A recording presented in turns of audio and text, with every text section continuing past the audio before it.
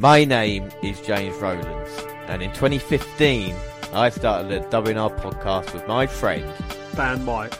And every month we bring you the latest collections, newest content, 205 Live and the crown jewel of the WNR NXT update. Also each month the latest pay-per-views, and we are live not only for the Big Four but every takeover as well.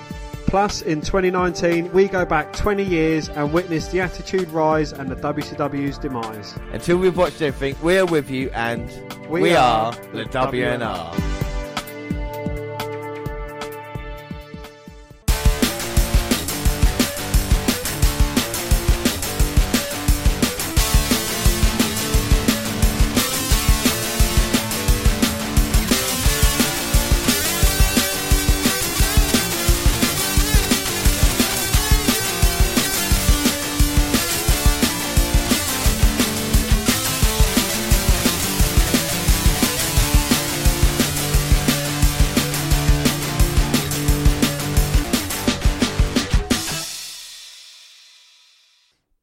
Yes, hello, I am James Rowlands, and as always I'm joined by Dan White. And today it's the WNR 220. It's WWE versus WCW, and it's May 1999.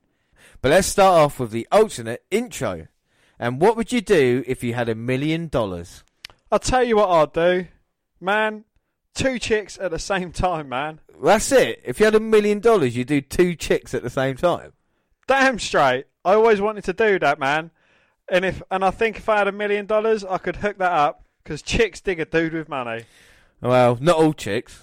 Well, the kind of chicks that would double up on a dude like me do. That's a good point. Well, what about you now? What would you do? What, besides 2 chicks at the same time? Well, yeah. Nothing. Nothing, huh? Yeah, I'd relax. I would sit my arse all day and I would do nothing. Well, you don't need millions of dollars to do that. Man, just take a look at my cousin. He's broke. Can't do shit. And that is I don't mind that. And that is from Office Space 1999, and now the proper intro.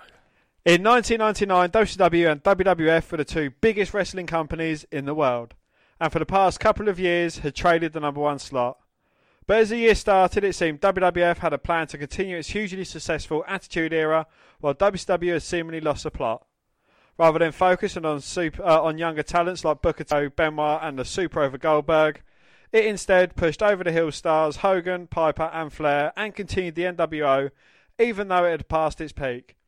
This year, the WNR podcast goes back 20 years and witnesses WWE's rise and WCW's demise. This is WWE versus WCW, the Monday Night War. We continue in the WWF, and on the last Raw, the corporate ministry stood tall, but Undertaker had promised an even greater power. So we move on, and it's episode 311. It's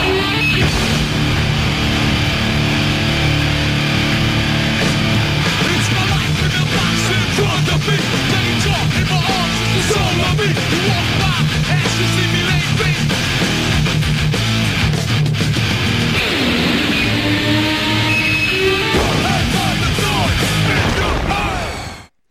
On May the 10th, 1999, WWE broadcast an episode of Raw that achieved an 8.1 rating, the show's highest ever. With the low ratings the show has gotten in recent years, 8.1 seems like a faraway dream of a number. Alright, so what got so many fans to watch, and how can we recreate that today? Well, Raw rocked the Orlando arena and the world with big names, enfrailing feuds and intense fans gearing up for Over the Edge. There was a bubbling energy throughout the company. With Jim Ross and Jerry Lawler at the announcers' table and Stone Cold and The Rock in the building, let's try to figure out what made the highest rated episode tick. And we start off our first match with Kane versus Billy Gunn. Well, fireworks and a screaming Orlando crowd kicks things off, and soon darkness hit. Kane's music came on and the Big Red Machine received a huge pop. Well, as Billy Gunn approached the ring, a crazy fan jumped over the railing to hug him. Distracted, Gunn soon got clock courtesy of Kane. The majority of this match, Kane is delivering an arse whooping. It's a story of revenge, and Gunn plays the Weasel Hill who gets what's coming to him. The brawl, which entertained in parts, came to a chaotic close when a shoeless road dog, X-Pac, D'Lo Brown and Mark Henry got involved. This is a trademark of the Attitude Era. Overlapping feuds. Kane has an issue with Gunn that are mostly resolved here, but Kane and X-Pac have a rivalry going with Brown and Henry. Meanwhile, the New Age Outlaws had recently split, and Gun and Road Dogg were at each other's throats. Well, the match itself couldn't bring in a whole host of viewers on its own, but it was simply a single part of a bigger picture, one battle in a long war. And then we go on to an in-ring promo. Yeah, the stable union, which consisted of Big Show, Test, Mick Foley, Vince McMahon and Ken Shamrock, stomped their way into the ring wielding 2x4s. Well, Vince called out Shane, who promptly showed up with the corporate ministry. For those who don't remember, that particular group boasted a lineup of The Undertaker, Paul Ben, Big Boss Man, Triple H and Chyna, among a few others. And here's another key to Raw's success at the time, the large stable. These small army-like groups helped provide feuds with staying power and allowed versatility in the matches between them. There was a real sense of hate between these groups, as evidenced by this showdown. And Commissioner Shawn Michaels then appeared via video feed and proceeded to make the crowd laugh while goofing off and announcing matches for the rest of the show. This is a simple way to have viewers stick around. They now know which of their favourite wrestlers are appearing and can get geared up about the exciting 6-man tag team main event with Shane, Triple H and The Undertaker versus The Rock, Steve Austin and Vince. And our next match is Big Show versus Paul Bearer. Fucking hell. Well, fans had to know this wouldn't end up being a real match. I mean, how many bumps was Paul Bearer really going to take? Yeah, but the thought of the Weasel Hill getting whipped on national TV had to be enticing, regardless of how unlikely it was actually to go down. Well, 2 moves in, The Undertaker made his entrance. The whole thing quickly disintegrated into a brawl. There was an unsatisfying sense to this encounter as Bearer got away mostly unscathed. It's that feeling that was harnessed so well during this era, one that left the fans wanting more. Well, this is what enticed me into this event, and it's probably what enticed most of the viewers, but it's Deborah versus Sable. Although the WWF Women's Championship was being contested, this was anything close to resembling a wrestling match, an evening gown match between 2 athletically challenged and well-endowed females was meant only to titillate the young male demographic. Well, how many fans were tuning in just hoping that one of these women's bras would get ripped off and the fans chanting "We want poppies" would get their wish? With a slew of innuendos from the announce table, the match. Well, let's just watch the match. And of course, 2 Not a Lot brings out the big Valboski. Well, we see what happened on last week's Raw with him taking Deborah away, and maybe he's here to take Sable away as well tonight. Is that what WWE's missing now, a kind of male porn star wrestler? Yeah, I think that's what it's missing there, or pimp. Oh no, Sable! From behind, ripping Deborah's dress off. And Sable's undressed, and Deborah's undressed, and Sable is still your women's champion. What a title match. It was one of the best title matches in history. Oh, now Bass going after Venus. And it's the first time I've ever seen Val Venus backing away from a woman. Well, there's Jeff Jarrett. That's JEFFJARRETT with a guitar over Val Venus's head. And Michael Cole's in the ring, ready to interview the winner of this evening gown matchup. And the commissioner's got the microphone. He's dressed up like a member of the Shield. Oh, and Deborah's awarded the women's championship because Sean says the winner should be the woman who gets the clothes taken off, especially if she's got puppies that we haven't seen yet because they will, of course, have been on Playboy. So anything can happen here. We've got new women's champion. What do you think of that women's title match, Dan? Well, it's an interesting story. She's just lost the women's title, but during the height of the Attitude Era, Sable regularly boasted that she was the woman men came to see and women wanted to be. That first part may have been true to a certain degree, but if the female fans of WWE knew what was going on backstage, they probably wouldn't have traded place for her despite the fame and attention it would bring. Well, this became public knowledge in mid-1999 when, still at the height of her popularity, Sable dramatically walked out of WWE and sued the company for harassment. Few details about the case were ever made public, but now that's all said and done, several wrestlers, including X-Pac, have basically admitted Sable was telling the truth, and they were seriously abusive to her backstage. She also wasn't happy with Vince McMahon repeatedly pressing her to go topless on pay-per-view, a story that sounds wholly believable. Perhaps knowing there was no way out, WWE quickly and quietly settled a $110 million suit, albeit for a presumably smaller. Well, this was Sable's last match in WWE and appearance for 4 years. Yeah, she would appear at the UK event this Sunday, but apart from that, that's her done. And when you consider how big she was in 1998, it's a bit of a surprise that Sable over and done with now, Dan, isn't it, you know? Indeed, yes. I mean, she brought a lot of viewers in, especially those who weren't really into it, you know, with Mark Mero. She put in a couple of good performances last year on pay-per-view. WrestleMania probably the best one, but her ego got to the day. It's job done for Sable. Move on to our next match, Big Boss Man versus Test. Test. This is Test. And it's a nightstick on a pole stipulation. And it smelt terribly of my mate on Twitter, Vince Russo. One of the worst matches of the night, probably didn't contribute much to that night's high rating. Yeah, still the fans were into it at points, even when the action consists mostly of slam and then climb, slam and then climb. The reason that a clunky mid-card match like this could generate interest is it was part of a larger scale feud. Test and Bossman alone isn't intriguing much of anyone, but as part of the union versus the corporate ministry, it had a lot more drawing power. And our next match is Cactus Jack versus Midian and Viscera. Following a cool public service announcement about people saying that WWE isn't real and Val Venus backstage interview, the Raw audience got a treat of seeing Cactus Jack in action. At this point, Mick Foley played Mankind most of the time, and Cactus only came out for the most hardcore of situations. He took on both Midian and Viscera in an entertainingly brutal match. Viscera brought a sledgehammer to the ring. Cactus Jack brought a pair of basketballs. A slick chair shot and some trash can smashing later, Cactus picked up the win. And up next is Farouk versus Bradshaw. Well, Shawn Michaels booked this lumberjack match despite the two men involved being tag team partners. Farouk and Bradshaw were more than that, though. They were drinking buddies and... The Union served as the lumberjacks, interfering whenever given a chance. This is one of the highlights of the episodes. The existence of the match itself was surprising, and both wrestlers used this stipulation well, carving out an entertaining battle. The Ministry eventually came out to stop the Union's interference, and the two groups converging, continuing the energy of the feud. Not only did the shock of a match excite fans, but WWE tied it into their bigger story. Well, our next match is Mean Street Posse versus the Stooges. Only an odd choice to be featured on the Best of Raw 15-year anniversary DVD, but fun to watch in the midst of the episode. The Mean Street Posse would lose to a pair of old-timers and have to leave the WWE forever. The crowd remained energetic regardless of how badly the wrestlers stunk up the place. After a pair of submissions, the shirtless Patterson mimicked Hulk Hogan's victory celebration. Sandwiched between more serious matches, fans could appreciate the goofiness of this. Today's Raw often relies too heavily on the silly factor, making it the centrepiece rather than a sideshow. And up next is Jeff Jarrett, that's JEFFJARRETT, going against Val Venus. Well, if a new fan were to look up old footage to see why the Attitude Era was so great, this would not be the match to watch.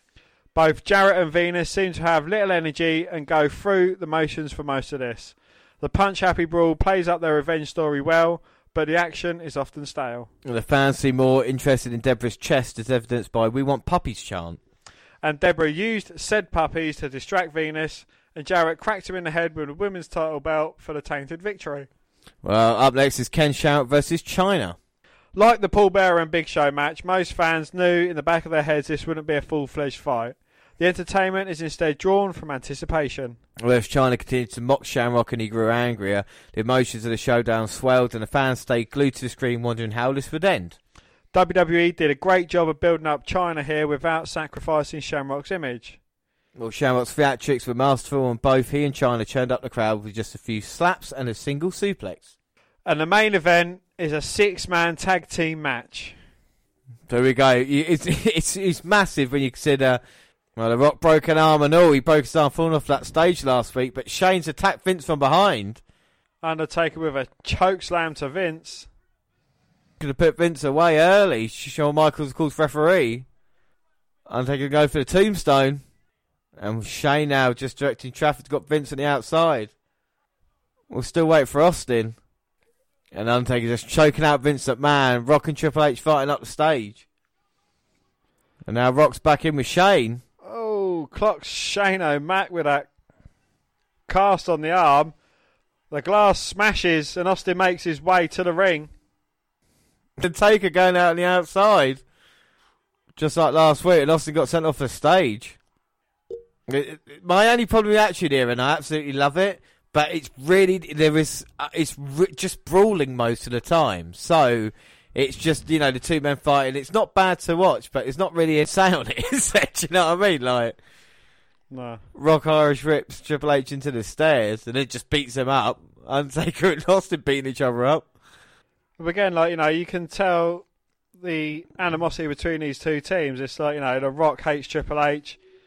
Austin and Undertaker definitely hate each other. Vince, father and son, Vince and Shane. It's more storytelling than it is wrestling action. And you think about these, just these 3 men at the moment, or 4 men even involved there. Be main event, each one of these guys main evented the pay-per-view from 98 to 2002 onwards, you know what I mean? Like, all involved in the big matches. As Triple H sent over the top. He's not even champion yet, they're building him up. And he's involved in the main event scene. And you got Michaels wearing his short shorts there as well. What side's he going to be on? Side of his former DX member, but then again he turned his back on them. Well, not them, but Triple H, when Triple H joined Vince McMahon, and it's like, well, what's Shawn doing now? Is he just being a commish? Is he just doing things in the interest of WWE? Exactly. It's a good question, as he's wearing the Shawn Michaels Wrestling Academy. Of course, one young student would join, Daniel Bryan, in this year, and I think he'd go on to have a successful career. And also go for the stunner on Undertaker, but sent into Triple H. Look, his legs taken out from underneath him. The move that doesn't work, the slingshot, sends Triple H into the ring post. As Undertaker eliminates Austin from the Royal Rumble, The Rock's got a rock bottom loaded up, hits Triple H with it, goes for the cover, but the Undertaker just dragging the Rock off before Shawn Michaels could get down to count. Goes Undertaker by the throat, ready to chokeslam him, but Austin out, drags him to the outside as The Rock continues putting the boots to Triple H. Oh, Shane and Vince are in this match still. We can confirm they were near the ringside area. Now they're the 2 men actually in the ring. Shane with a corporate elbow there. And Shane went for Austin. He got hit with a stunner. Vince in the cover. What's Austin doing? He's just pulled Vince McMahon off of Shane. Why did he do that for? To deliver another stunner to Shane. He wants the cover and the victory. You can still see the slight, bit of animosity between Austin and Vince as well, as he's like, nah, mate, you're not having my cover. And Austin's going to celebrate with a cold one. And yeah, the highest rated segment in Raw's history was that right there. And it gave us what we wanted, really. We wanted a couple of stunners, even if the match wasn't, the greatest in the world, was it, Exactly. Tosses a beer to the referee. I'm not sure that's a wise idea, throwing alcohol to Shawn Michaels, but anywho. Well, the greatness of this episode is not necessarily about the quality of the matches, but the energy and momentum of the stories. Every match had a purpose, and many of them fed into the bigger picture. A feud with great depth from various parts. It was a particularly hot night during a hot era. But what can we learn from the most successful ratings-grabbing Raw? Well, feuds have to be more complex than Wrestler A is angry with Wrestler B. They should overlap, be multi-dimensional, and involve several big names. Unpredictability can be gold. The mid-card has to be valued and given ample airtime. Announcing a long list of matches beforehand can entice fans to stick around for the whole show. But as much as W can adjust a few things to borrow from this episode of this era, you can't recreate the adoration fans have for The Rock, Undertaker, and Austin. Their music elicited explosive reactions every time. Stars of that magnitude may never come around again. So, before the next episode of Raw, WWE took a whistle stop in the UK, and it was May 16th, 1999. It was No Mercy. No Mercy! So we're in Manchester, England, and the corporate ministry came out to start, and they set the stage for tonight, and Shane McMahon saying that they had no mercy for anybody that wasn't on the corporate ministry side. Yeah, I mean, because the problem is there is nothing worthwhile from this show whatsoever. So just run through the card quickly, Dan. Well, we had Tiger Ali Singh defeating Gilbert in 1 minute 5 seconds. We had the Ministry of Darkness, Bradshaw, Farouk and Viscera. They defeated the Brood, Christian, Edge and Gangrel in a 6-man tag team match in 13 minutes and 49 seconds. Steve Blackman defeated Droz by submission at 7 minutes 43. Kane defeated Midian by disqualification at 4 minutes 34. Nicole Bass defeated Tori in 27 seconds. Shane McMahon, who was the champion, defeated X-Pac in a singles match for the European Championship. Remember that Shane McMahon's a European champion? Yeah, Shane said he's going to get out of retirement for the night, and of course that ended in a shitty way as well. Yep, and that match ended in 8 minutes 26 seconds. Billy Gunn defeated Mankind in a singles match in 12 minutes 17. Do you know, that wasn't actually a bad match. And what was the main event, Dan? The main event was Stone Cold Steve Austin, and he defeated Triple H with Chyna and The Undertaker with Paul Bearer in an anything goes triple threat match for the WWF Championship in 8 minutes 27 seconds. So, you know, Austin got a huge response, and like I said, JR and the King on commentary, and it gives it a feel. But this is a nothing pay-per-view, and you had to spend 15 quid on Sky Box Office to get this at the time. Now, my question for you is, because the main event wasn't great, just your traditional brawling.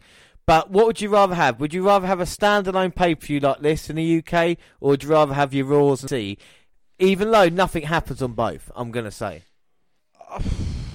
I'd probably rather have a pay-per-view. Because, you know, even though nothing happens on this particular pay-per-view, I think things can still happen on pay-per-views. There's more chance of things happening on pay-per-views than there is in a Raw or SmackDown. But I think the thing is, in America, they didn't know, they called it a UK only pay-per-view. So if it was added to like the list, I think it would be cool if we could have maybe like an Extreme Rules or a Money in the Bank. But I think WWF treat their UK fans a little bit. I mean, apart from the title change in Manchester that they've had, there's not really been much.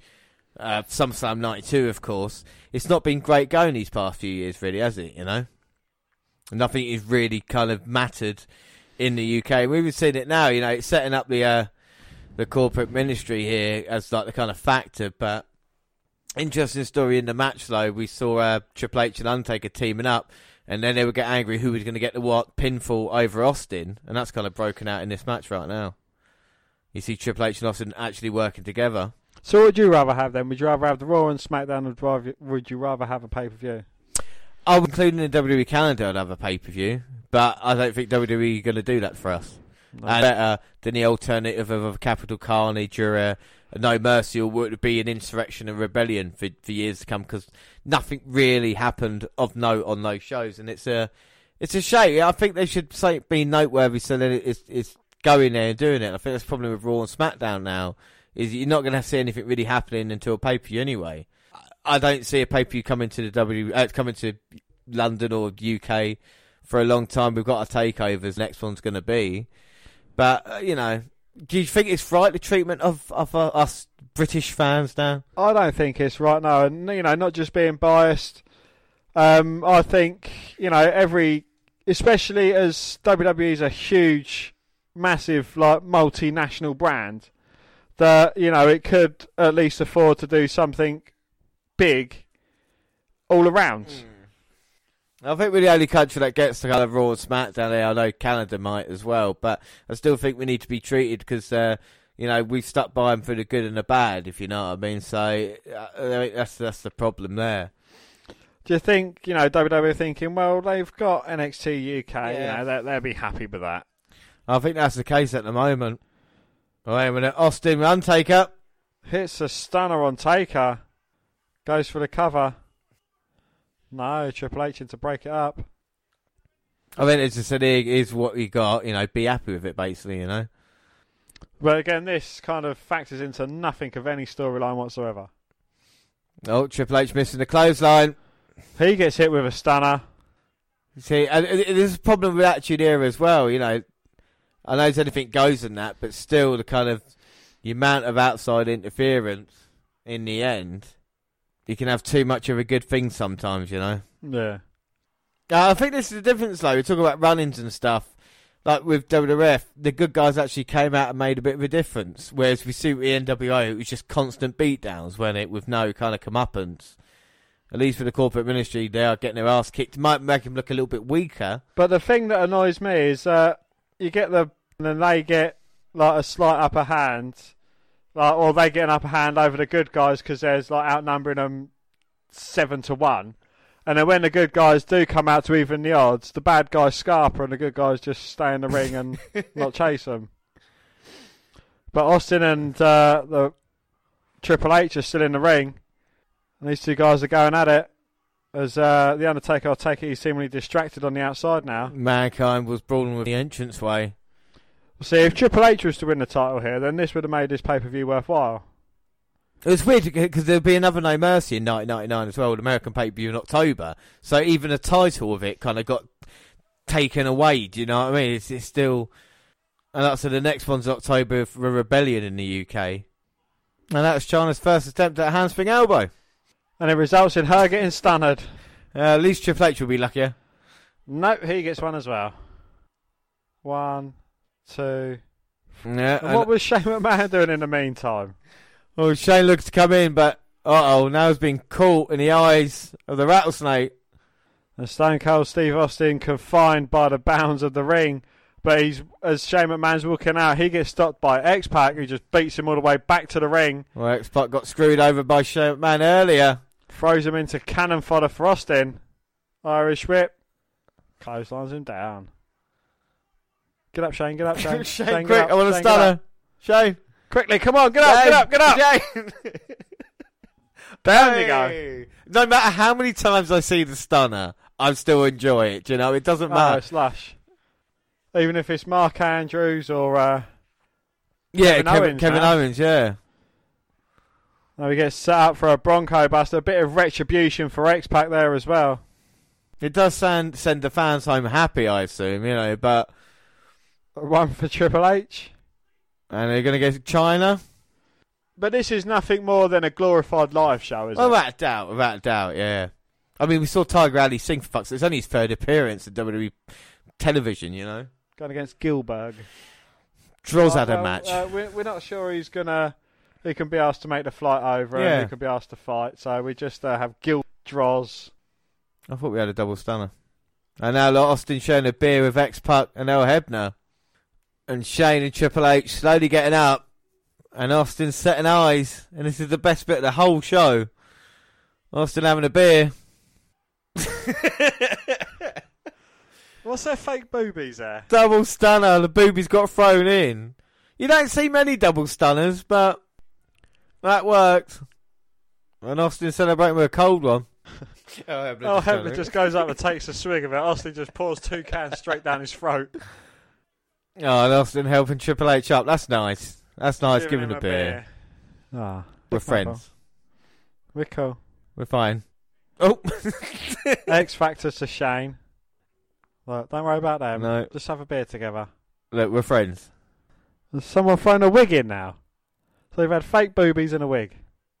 See, behind the curtains now we see Triple H. What a nice guy Austin and X-Pac think of him. Sharing a beer. Nice moment. I love the beer spit stunner. Bang. And a Bronco Buster. Just to add insult to injury. For Shane as well. I don't know how many stunners we saw, but... Chyna's saying on outside, she's like, yeah, fuck that, I ain't going. Yeah. How many beers has Austin had? He's had too many beers. He's near almost enough stunners, but that's what Stone Cold's all about. It's like, no, we've run out, mate. Yeah. What the fuck? Goddamn kid. What? Jesus Christ, son. Goddamn co-op, will give me some more. So that's No Mercy. And yeah, like I said, the stunners at the end was the only fun that we had. But we move on to our next episode of Raw, and it's episode 12, and it's May 17th. Yes, we're coming from Fort Lauderdale in Florida. The commentators are JR and Jerry Lawler. And it is the go-home show for Over the Edge. We get the opening sequence, and tonight it's Austin versus Triple H and Rock versus Undertaker in a casket match. Road Dogg, X-Pac and Kane versus Mark Henry, D'Lo Brown and Billy Gunn. Take 2 feuds and roll them into one. Dogg hammers away on Henry to start, but gets knocked down with a single forearm. Now Gunn is willing to come in for some cheap shots and a power slam for no cover. Brown comes in to face X-Pac with a big spinning heel kick, dropping D'Lo. Well, everything breaks down for a few seconds till it's Gunn working over X-Pac in the corner. Gunn finally misses a shot and Dogg gets a hot tag to clean house. The shaky knee drop gets one. But Brown comes in to start the parade of finishers. Everything breaks down and the Outlaws fight up the ramp as Kane and Henry fight in the crowd. We'll say the match is thrown out somewhere in there. The idea here was fine, but it was a pretty dull match. Still, it was better than most of what we had to sit through last week, so at least it's an improvement. Kane versus Henry has the potential to be a decent and quick power battle, But other than that, this didn't really do too much. Well, here Shane and the corporate ministry say that they're going to annihilate everyone in their path tonight. The union's car has been delayed, so tonight the corporate ministry has a 3-man hit list. First up is Vince McMahon, who should lock his door. Well, Vince and the Stooges are in the back and locking themselves in the dressing room because the union isn't here. The corporate's in company, but Vince tells his guys to do the best they can. He backs away and Triple H, Shane, the Undertaker pop out of a closet as the lights go off. Well, we come back to see Vince McMahon being taken away on a stretcher. Up next is Godfather and Val Venus versus Owen Hart. And the Blue Blazer. And the Blue Blazer. Well, before the match, Val compares himself to the Hurricane in his usual style. Well, the Death Valley driver is broken up by a chop block as Nicole Bass comes out to yell at Deborah. Blazer gets caught in the Death Valley driver for the pin in the confusion. There's another dull match here, but it builds up to a pair of matches on Sunday. This is another case where you could have a good match if you just let the guys wrestle, but it still have to be about the girls and insanity, which is a hallmark of the Attitude Era. Just calm down already. And we see Austin arriving. And up next it's Meat versus Test. Test. This is Test. Meat? Meat is known as Sean Stasiak. Kind of gimmick given in WWF and kind of, you know, you had your porn stars, you had your pimps. Why don't you just have a guy called Meat? Well, Meat has the new Pretty Mean Sisters with him, meaning Ryan Shamrock has joined them. Yeah, this one doesn't last long as Test comes back with a gut wrench powerbomb and clothesline, but Jackie comes in with drop kick to Test for the DQ. Anyway, this was a long and dull match with almost nothing going on for the most part. Meat was a very low-level story, and Test was nowhere near ready to carry a match like this. Test would get better with experience, but he needed better than this. PMS beats on Test until Tori comes out for the save. Here's Austin for a chat. He brings up Shane's vision for this Sunday. Austin sees Triple H coming down here and taking a beating tonight. As a bonus, Chyna can have a boot of her own if she wants to get involved. He says he's ready for The Undertaker on Sunday, but here's the corporate ministry to interrupt. Shane threatens to award Undertaker the WF title if Austin puts his hands on him Sunday. If Austin is looking for Vince, though, he can join him in the hospital tonight. The ministry comes after Austin, but Ken Shamrock sneaks up on Shane. The Union comes out for the brawl. Austin stuns Paul Bearer. Undertaker doesn't move. And it is The Undertaker versus The Rock. And it's a casket match. So The Rock walking in to the lion's den, so to speak. The Undertaker knows what the casket match is all about. And The Rock's got a broken arm and all, thanks to Triple H throwing him off stage a couple of weeks ago. But again, a big matchup. You know, The Undertaker and Rock's not really had that many one-on-one matches. You consider we're getting it on Raw as well. It definitely keeps people entertained. Oh, most definitely, yeah. You know, it's gimmick matches, and they're always good on Raw. You know, it kind of brings an element of difference to it as opposed to just having standard matches, really. And here we go, The Rock getting in and going right after The Undertaker. And a huge right hands now. Irish whip to the corner, but Undertaker gets a boot up. But The Rock coming straight back and clotheslining Undertaker down, who sits up. Well, The Undertaker took out Big Show a couple of weeks ago. Now he's going after the Great One. On his challenge, he said he's going to beat Austin at the pay-per-view this Sunday. Undertaker ducking a clothesline, hitting The Rock with a lovely DDT. It's weird that JR says that The Rock could be the future WF, and in actual fact, probably Undertaker. Yeah. You know, The Undertaker had more matches and did more after this than The Rock has. That's true. And now The Undertaker's taking control in the corner, just slowing this one down. Oh, and backstage, though, Ministry and Union looks like it's going down. So the Union has arrived. Yes, and they're having a massive brawl back there. And now The Rock fighting back out the corner. But The Undertaker with a quick uppercut gets things back in his court. But The Rock with a swinging net breaker. Again, The Undertaker just sitting straight up. Scoop slam for The Rock. Is he looking for the people's elbow? Well, Undertaker's in. Undertaker sits up. But The Rock kicks him back down and drops that elbow anyway. Tells the referees to get the casket lid open. Oh, and it's Triple H out here. The Rock's opponent on Sunday. And now Triple H distracting The Rock. Oh, now Shane O'Mac and Chyna's coming down as well. As Undertaker grabs The Rock by the throat. But then The Rock hits him over the head with a cast. Well, The Rock won't back down for the numbers game. It looks to put the Undertaker out. Eliminates him from the Royal Rumble, but the Undertaker lands on his feet, grabs the legs of The Rock. And the cast helping him, but Triple H again from behind trying to stop him. But The Rock doing all he can to fight out. The Undertaker drops to his knees and delivers a low blow to The Rock. Oh my God, right in the Brahma balls. And now Triple H got sledgehammer. Oh, straight on the cast. Oh my God, and he already broke an arm. And the Undertaker taking that damaged arm and bouncing it off the casket. Well, I know it's anything goes, but this is crazy. And now Hebner, the Undertaker, rising that casket lid, shutting it down. Giving the Undertaker the victory, but I don't think they're done just yet. And now they're locking the casket. Why would you put locks on a casket anyway? What dead people are going to come out of that? Oh, well. Well, zombies, you never know. Zombie threat. Maybe they custom made it because they wanted to set the Rock up. Have you got out of there yet, Rock? Are you underneath the ring yet? And Shane talking trash and Triple H standing on top of that casket. And oh my God, the Rock inside that casket. And he just got slammed to the floor. And Triple H now with that sledgehammer. And the Rock's in there and he's getting hit. And Triple H is trying to kill the Rock right now. He's going crazy on that casket. And it is Triple H's first interaction with a sledgehammer, which go on to become, well, kind of synonymous with him. And we're back from the break, and, well, that wasn't good. And the Rock's state is not great. After having his arm completely battered, he gets locked into a casket, and the casket gets beaten with a sledgehammer. That was sadistic Triple H there. And then here we go, going to open up the casket with a Rock inside. Oh my God, call an ambulance. The Rock's not great. Hopefully we get an update on that. But up next, it's a very interesting matchup because we're going to get the Hardy Boys. Let's see how this happened last night in Heat. Michael Hayes come out to confront the Brood. And them delivering the bloodbath thanks to the Hardys. The Brood got one themselves.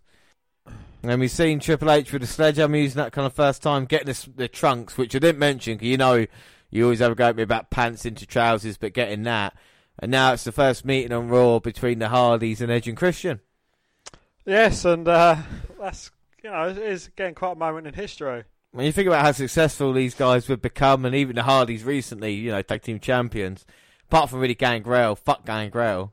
Fuck Gangrel. You know, but Michael Hayes working even backstage. Fuck Michael Hayes. Michael Hayes is still a writer, and you can see the Brood aren't happy about this. And Michael Hayes been given to the Hardys to kind of give them a bit of life, you know, Fabulous Freebirds and all. And this is broken down, 6-man tag team match. It's broken down in the right way as well. Matt and Jeff on Edge and Christian and Hardy and Michael Hayes and Gangrel. The two fucking useless fucks in their own corner. Who would have thought these 4 young guys would be the future of the tag team division at the moment. But they're given a chance on Raw as well after all the madness that we've seen. After a casket match like that, we're getting this. It's kind of, you know, it's still a storyline on its own, but it's kind of, you know, just a palate cleanser in between all the madness that's going on with the corporate ministry and, you know, Austin, The Rock, Undertaker and everything like that. Yeah, I completely agree. And we're seeing Gangrel getting tagged in and after Jeff Hardy. No, I'm not a fan of Gangrel. No, he's shit, isn't he? Yeah. He won't be around for long. He would, and Jeff now, that's nice. Head scissors getting out of it. Wonderful! Look how healthy these teams are at the moment, eh?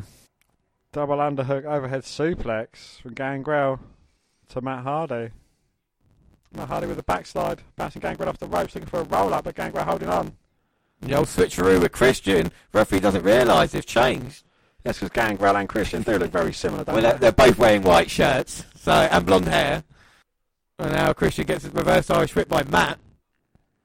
Matt throws him from corner to corner, but Christian... Oh, gut buster there by Christian. That was nice. Going for the cover, but Matt up at 2. We're actually seeing a bit of wrestling on Raw. It's good, isn't it? It is. Christian tying Matt Hardy up in the ropes, giving him a chop to the chest. Irish whip reversed by Matt, though. As Michael Hayes grabs hold of the hair and drags him to the mat, he gets punch in the head from Christian for his troubles. But that allows Matt to get up and clothesline Christian. And now Michael P.S. Hayes in, showing what he can do. Why the PS? I have no idea. PS, I'm a cunt. I knew that. And double suplex by Hayes and Matt, taking out Christian. Jeff's going all the way up. Swanton bomb. And now Matt and Hayes and Jeff in the cover. Yeah, good stopping Gangrel there, wasn't it? Maybe need to work on that a little bit, but Hayes is in. I mean, Hayes looks the same age as the Hardys in this one. I could hardly tell them apart if they weren't. I could hardly tell them apart. Yes, and Gangrel looks like he's on the same talent level as Christian and Edge in this match. Well, that was nice by Jeff, though, and he's going to go up. Oh, lovely. Jumps over the top rope, springboards off it, and then lovely moonsault there. Matt Hardy's backing, choking Christian out on the middle rope. God, Matt nearly hurt himself there trying to take out Christian. Oh, and a spine buster from Hayes. Double A type spine buster. Eggman this Sunday in the pay-per-view extravaganza. Big man. Hey, big man. Christian trying to get harm's way from Matt. He's been worked on the past couple of minutes. But 8 big men sounds like your typical Sunday night, James. And the Northern Light suplex. Christian all sorts of trouble. But this is a good wrestling, like, you know, it is. Like I said, a lot of people are going to take drinks, you know, might get something to eat at this point, but it's probably the purest wrestling that we've seen. As Jeff gets a tag in and Edge gets a tag in, Edge hits Jeff with a huge spear. But that's not going to be the worst one Jeff receives off of Edge. That's fair to say, first of many. Electric chair drop on Matt and Michael Hayes. Comes in, cleans house, but Edge up. Face first, electric chair. Oh my God, nearly killed him. And now Gangrel implanted DDT.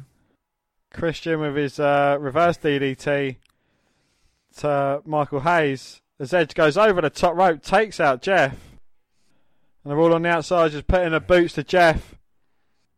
Uh-oh, and now Michael Hayes is going to backdrop Matt Hardy. God, Matt landed on his ass. All the way out. That's what fused the spine together. The referee calling for the bell. But it does leave both teams with a bit of dignity in this match, doesn't it? You know, it's good. Oh my God, though. We've seen The Rock, and he's covered in blood coming out of that casket. That is not good. Yes, well, we saw the Brood taking a bloodbath, but this is The Rock's bloodbath here. Oh my God, and The Rock... I might not be in condition. He's got to fight over the edge in 6 days' time. He's obviously got a broken arm. And he's refusing to go to the hospital. My God. Well, so we see The Rock getting sent away in an ambulance, and Shane says, 2 down, 1 to go. Well, here's Al Snow with a box, but first we get a puckage on Al Snow, thinking Head was a hardcore champion, only to have Pierre, the one-eyed deer, pin Head to become champion. Hardcore Holly broke Pierre last night in Heat, so Snow is here for a funeral. Pierre was a friend of the NRA and a field and stream cover deer. Snow opens the box and Pierre is inside. Snow puts in Pierre's cigars, reading glasses, his favourite episode of Columbo, his favourite tape, Best of Sammy Davis Jr., and his nightshirt. Snow swears revenge on Holly for attacking Pierre. I haven't seen a man violate an animal like that since my class took a trip to the sheep farm. And apparently Pierre has left the hardcore title to Snow. Al imitates Pierre's dying words until Holly comes out with Pierre's antler. Snow lays him out with a snowplow. Well, JR hypes up Raw's 8.1 rating last week. That's the highest rating the show has ever received, like we said. And Austin gets jumped by the corporate ministry. And then the next match is Big Show versus Big Bossman. Both guys have backup. Bossman nails Big Show wearing jean shorts instead of tights with the nightstick before the bell, and the Giant is in trouble. Big Show comes back with a right hand, complete with a sick thud to take over. The second brawl, they brawl to the back as Big Bossman kicks him low. Not that it matters, as a big boot at the chokestand. Get the pin for the Big Show. And Beaver Cleavage talks about his mum's flapjacks. Beaver Cleavage has got to be one of the worst characters. Not even ridiculous, just awful characters that we've seen based on like the 50s sitcom. Mosh from the Headbangers repackaged his 1950 thing. And his mum, you know, one of the adverts is him with no cereal. Or cereal going, Mum, I want milk. And obviously she's got big puppies and she's going to give him the milk. That's the story. It's as bad as Meat. It is. Well, backstage, the corporate ministry left during a break with a union in hot pursuit. And it's Triple H versus Steve Austin.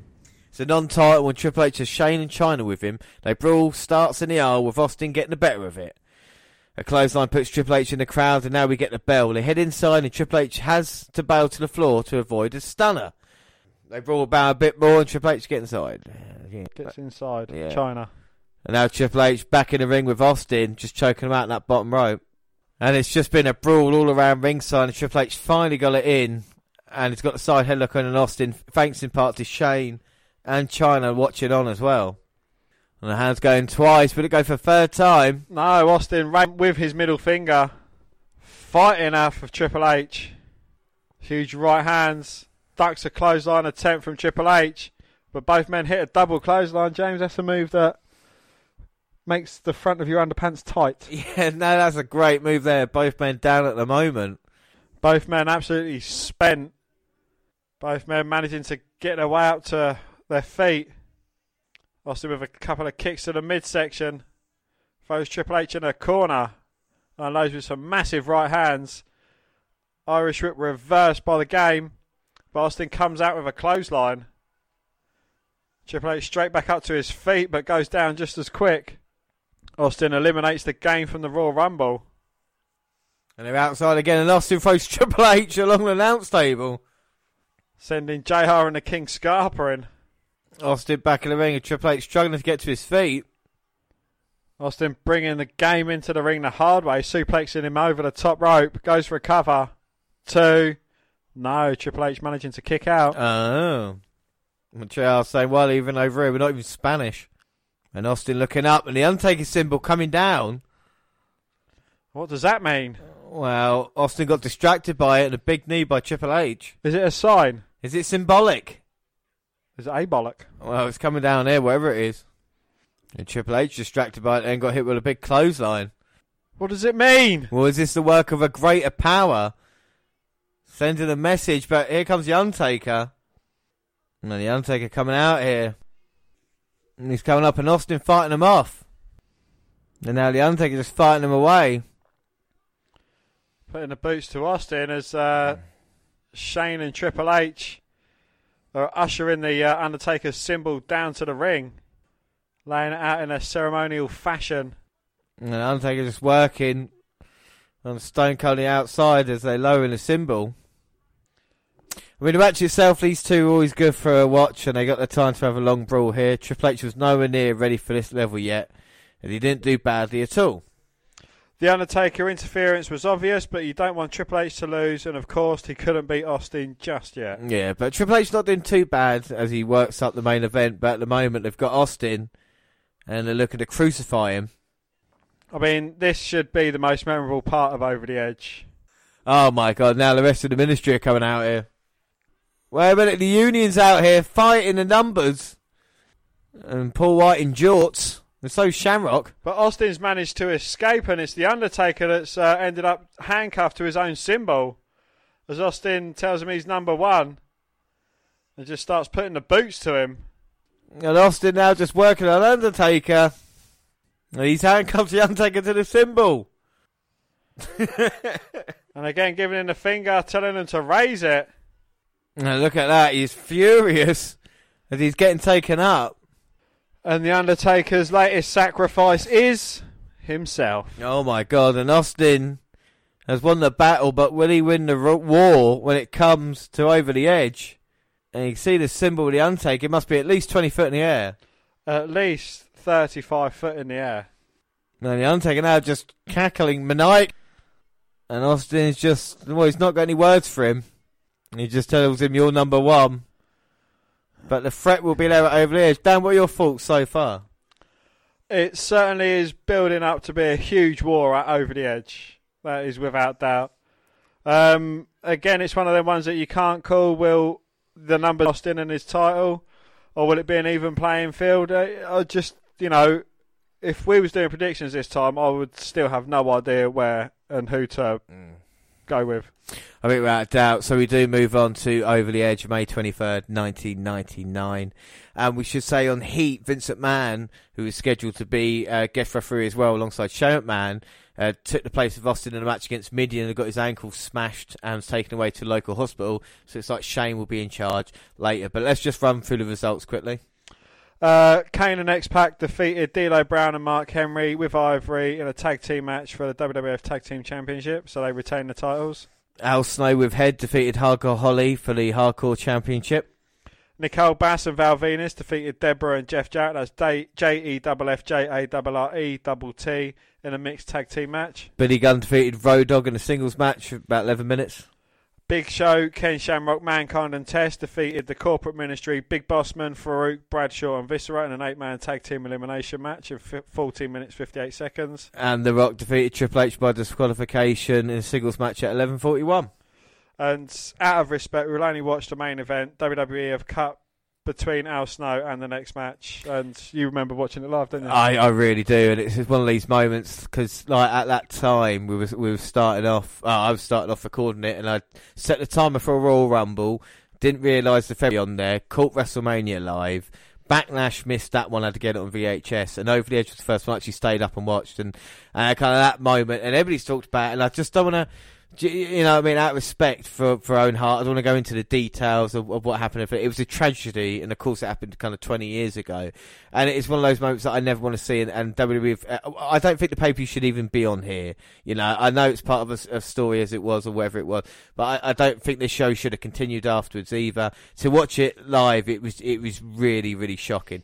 But they had to continue. Do you think it was storyline? No, you knew something. But when you see, because they cut to Jeff Jarrett and Deborah, who were best friends with Owen Hart at the time, back they were crying their eyes out, and you kind of realise something serious had happened. Wade JR and the King were as well. It's kind of one of the worst moments in wrestling to a tragedy to happen like that.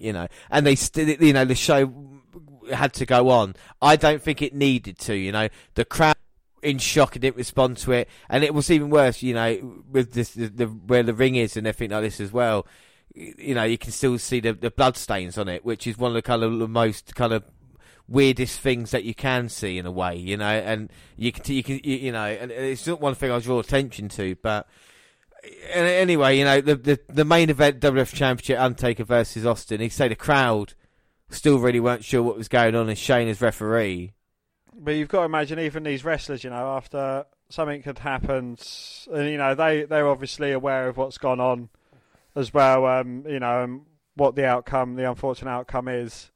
They must have 1,000,001 things going through them on put on a performance in the ring as well. But there's no doubt. I think the show should have been stopped, and then either redone a week's time, whether it was when everything was right. Because at the time, it's tragedy, and luckily it's not really happened since then, and it's just something that it's still shocking to this day to think, what happened there, the circumstances around it. I don't want to go into details of, to blame or whatever it is, but But I remember doing, I'm sure I think it was for an English class or something. I remember doing a report on, the tragedy that happened, and it was. Quite deep. Yeah. You see the blood there. See, that's another thing about it. It's actually real blood. We've seen blood-stained canvases before, but blood that shouldn't have happened. It's pretty fucking fucked up, especially when you consider just everything that went on. It's we laugh and joke about many things. The Chris Benoit thing and. All the other stuff that goes on. But, this, something to happen like this, such a talented wrestler, in an unfortunate tragedy, it's something that you wouldn't want to happen to anyone apart from Mojo Rawley. Yeah, without a doubt, and I think the thing with Owen that we've seen these past couple of years was just he didn't really get a chance. One of the reasons why he didn't get the Intercontinental title run with a feud with Jeff Jarrett, because he didn't want to, kind of go with a Deborah story, he didn't want to upset his family. He's a family man first and foremost, and that's something about Owen Hart. And he was so entertaining as a heel that when there were tributes, leading to him, they felt, they can't really play the fans booing him. But as we know now, that is the biggest tribute you can get, being a guy who, was hated as much as he was respected, backstage. And you always hear backstage stories of him, having a laugh and a joke, much like, Kurt Hennig and other people like this, kind of just like one of the good guys, Yeah, it's a real shame. As for the main event, it just turned into kind of... Austin and Undertaker never really had the greatest chemistry anyway. So it kind of really was kind of slow and plodding. A few times it kind of worked, but... Do you think that's why they never had a WrestleMania match? I think that might have been in part, because it was just kind of slow and so much. I don't think you could have then said, well, here's for WrestleMania, because they face each other at SummerSlam, haven't they, and then basically been connected ever since then, in a way. Well, Austin and Undertaker, they're fighting out in the entranceway, and Shane McMahon being quite lenient as a referee. Come on, Austin ducking and the Undertaker punching through a stained glass window. And then getting his head put through another one. That's quite an entertaining, it's quite a good setup though. Exactly, and it's not really saying that. I really thought about, but yeah, in a way, it would be no surprise this is the last Over the Edge pay-per-view that we'd ever have. Oh yeah, it's definitely good that they kind of put it to bed. So we know that Undertaker and Shane McMahon are definitely in cahoots, but will that factor into the result? Will that help Undertaker get the WWF Championship? This is the thing, at the moment, everything is pointing against Austin losing this one. Even Vince McMahon being sent away to the hospital earlier. He's been one of the allies scenes recently as well, especially with the Union around. We've seen Shane involved with referee last month, came and cost the Rock, so it might not help out the Undertaker at all. There is that point there. And the other thing about the Undertaker, he doesn't really seem 100% fit at this moment in time, Well, I noticed when he was walking down the aisleway after, getting beaten with Austin, that he had a bit of timber on him. I know you like the huskier gentleman, James, but, he is carrying a bit of timber, hence probably why he's got that kind of tight-fitting vest on that probably wasn't tight when he bought it. Well, to be fair, he has just changed his costume up because he had the classic Undertaker lace, as we've seen in the past couple of years, and now he's gone into the kind of leotard mould, which he stick through till the end, bless him. But at this point, he was contemplating retirement as well, and he was thinking, well, at this point, wrestled for 9 years, what else is there to do? And luckily, turned American badass, and then kind of decided to reinvigorate himself and change, like I said, drop that body weight. Of course, we've covered that extensively on the Undertaker podcast, but it's good to see it in action here, if you know what I mean. This is not the... Considering I was a die-hard wrestling fan when I was... Undertaker fan when I was a kid, to tune this back on was like, who the fuck is this fat flabby man? It's not the Undertaker. Ken Shamrock made him scream last month. You know what I mean? Yeah. Well, they're back in the ring, and Austin getting choked. And Austin managing to kind of get back to his feet. Did he deliver an inadvertent low blow? As he goes off the turnbuckle, drops the elbow to Undertaker. And he being free. But Shane McMahon refusing to count the third. And now Shane, who Austin cannot lay a hand on or will lose his championship, don't forget. Getting as close as possibly can. Undertaker's got the chair. Now Austin, having eyes in the back of his head, kicks him to the midsection. Shoots Undertaker into Shane O'Mac. Hits Undertaker with a chair. And that is it, but Shane is out. For the cover. 1, 2. Oh! And that was Gerald Briscoe comes down in a referee's shirt. Well, one of the Stooges trying to help. But Undertaker managing to kick out. And a huge chair shot. Can't keep dead man down. Irish. And rip big boot. And then Undertaker drops Well, he's not going to let Gerald Briscoe do any more. Undertaker, Irish whip reversed by Austin.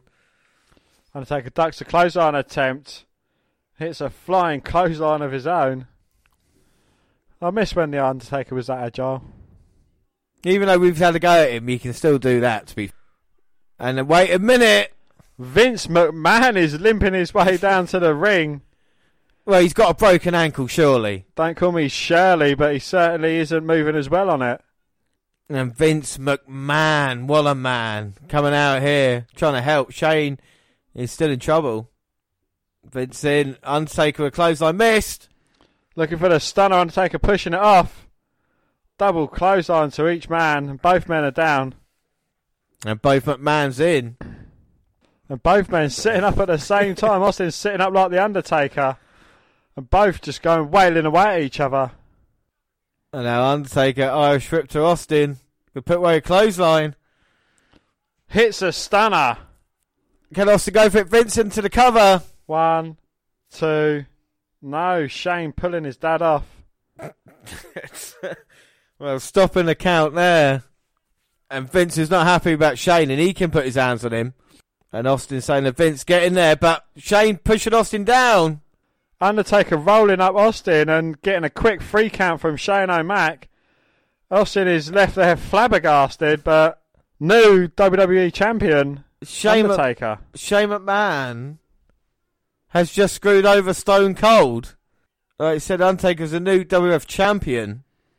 He's getting stomped on now, though, by Austin. And Shane calling the rest of the corporate ministry down. Bossman in, stunned. Midian in, stunned. Austin may be former champion, but he's got to fight now. Here come the acolytes, but Austin's wielding a chair now. Well, Vince can't believe it. Neither can Austin. But Undertaker leaves the champion thanks to Shane McMahon. And a shocking conclusion to Over the Edge. My God, well, the following Raw was the Owen Hart tribute show. So we move on to the May 31st, next time WWE carried on with their story. It's episode 314. Well, the WWF do get back to their storylines tonight. The Owen show was a touching and even fitting tribute. I still struggle to take Vince McMahon as a person who shows much empathy. Obviously, he has a company to run and needs to get back to work. But wrestlers are not stuntmen. Hollywood uses stunt doubles, and wrestlers already go above and beyond the call of duty. They work long hours, have no health care, and their bodies deteriorate on a weekly basis. Of course, they choose their profession, but that does not mean it cannot be handled in a safer and more intelligent manner. And it certainly is a lot safer and more intelligent manner nowadays. Yeah, without a doubt, especially with Daniel Bryan with the injuries that he sustained, trying to make sure he was safe to come back. The death of Owen should have been a wake-up call then. It may have not been, but we've seen it since then. It is getting to a better place. Raw won 6.3 to 3.3 in this show. They show portions of Owen's funeral, and if I remember right, Martha did not want it filmed. And I believe that the wrestlers came in a bus labelled WWF, and this upset her because she felt they were advertising the funeral and did it for publicity. Well, here comes Shane leading to this corporate ministry. Shane brags back counting to 1, 2, 3, and the Undertaker agrees and there's nothing Austin can do about it. That was only phase 1, and phase 2 now begins. He told Austin that he would own his mind, body and soul. He's rambling about nonsense. The fans chant for Austin, but here comes Vince instead. He informs the Undertaker that he did not win the title, but in fact screwed Austin. Therefore tonight he's going to screw him. Well, he would defend it against Austin. Shane reminds him that he owns part of the company. He will face Austin, but not for the title. Vince does not care, but Austin will wipe his carcass around the ring. He demands the Undertaker look at him. Before Austin kicks his ass, he's going to give the Undertaker a privilege into kicking his. He goes on about getting revenge for what happened to Steph and his family. Not get much, but he will at least get a piece. Well, Shane is happy that his dad found his grapefruits, and if Vince beats him, then Undertaker will put the title on the line. But if anyone interferes, Austin or the Union, then Austin loses the title shot. Well, Vince agrees as he has nothing to lose, and Shane retorts that he has a few teeth to lose. The fans chant that he is an arsehole, and Austin has to win or he'll never get a title shot. Jesus, they always have that stipulation. You see the corporate minister leaving with the Undertaker, of course, the new champion now. And after 13 minutes, we actually get into match 1. Hang on a minute. Not finished here yet. And the Undertaker walking away with the Druids. But one of the Druids pulls off his hood and reveals that it is, in fact, Austin. And the corporate ministry, after a little while, finally noticed that. But Austin's into punching mode now and not taking any notice and just can't be touched. Austin and the corporate ministry realise. And Austin got one over on the corporate ministry just for a second, but it's a numbers game again. But here comes the Union. The Union is here to save the day. And Shamrock, Big Show, Mankind and Test. Yeah, that is Test. And they're all going at it, and Austin fighting away as well. Well, Stone Cold Druid there. And Austin is not even finished with the corporate ministry. I think it's just getting started. Well, match one is Billy Gunn versus The Big Show. Well, Show hucks him into the corner like a ragdoll, and Gunn fires back with some blows and finally drops in with a running drop kick to the knees. Gunn stomps his knees over and over and is relentless as he stomps away. Show pushes him off, but Gunn keeps coming back and rakes the eyes. Show gets to his feet and unleashes a couple of clotheslines, and Gunn wisely retreats to the floor. The ref starts to count and Road Dogg comes down and dances right behind him. And Gunn finally turns and is punched towards the ring. The count out has already happened, but he is still chokeslammed. Well, not much point to this. Show did not look that strong. Well, they show a boy acting scared, a man. His mum is there and she will stay with him, and she holds his head to his cleavage. Sweet Jesus. Well, Vince is ready himself for his match. Briscoe and Patterson tried to talk him out of it. And it is match 2, Christian versus Beaver. When he comes down to Leave It to Beaver type music, he is wearing a spinner hat and it is in black and white. Beaver runs him into the ropes and gets two after a power slam. Then Beaver sends him into the apron, but Christian heads up top only to be crushed. Beaver goes up after him but is knocked off. Christian hits the big elbow, but the Hardys run down and wallop Christian, and he turns into reverse suplex, and Beaver wins. Well, Christian leaps on top of them, but he gets stomped by Hayes and the Hardys. Grand Girl and Edge run down, and the fight is on. The Hardys are backdropped to the floor, and Hayes gets pasted. And no one will stop The Undertaker. He is telling Shane that. Well, match 3 is Jeff Jarrett, that's JEFFJARRETT, versus the Godfather for the Intercontinental title. We are 4 minutes in, and Godfather still doing his thing, talking about Deborah and the Ho Train, as well as puppies. Right around the 5-minute mark, they lock up and Godfather knocks him down, but he runs into him. So here we go, Intercontinental title on the line. Of course, Godfather was meant to challenge Blue Blazer a couple of weeks ago. And now Jeff Jarrett finds himself in a position, but Ho Train maybe. No, Jarrett gets the feet up. Huge clothesline off the second rope from Jarrett. And Jarrett looking to take advantage of this, and Godfather in the corner. Of course, Godfather beat Goldust last month for the Intercontinental title. And the Godfather hits Snake Eyes. And a clothesline attempt to eliminate him from the Royal Rumble, but Jarrett ducks it. And the Godfather lands in a mess outside. Well, Jarrett goes to follow him and sends him into the stairs. And now Jeff sending Godfather back in, looking to go. Hits him with a flying crossbody for the cover. 2. No. Godfather managing to kick out. Oh. And talking of things nearly out, Deborah's puppies. Well, the women's champion is at ringside cheering Jeff Jarrett on. Godfather catches, body attempts, slams Jarrett to the mat. 1, 2. No. Jarrett managing to get his shoulder up at 2. 2. An atomic drop from Godfather to Jarrett sends him into the corner.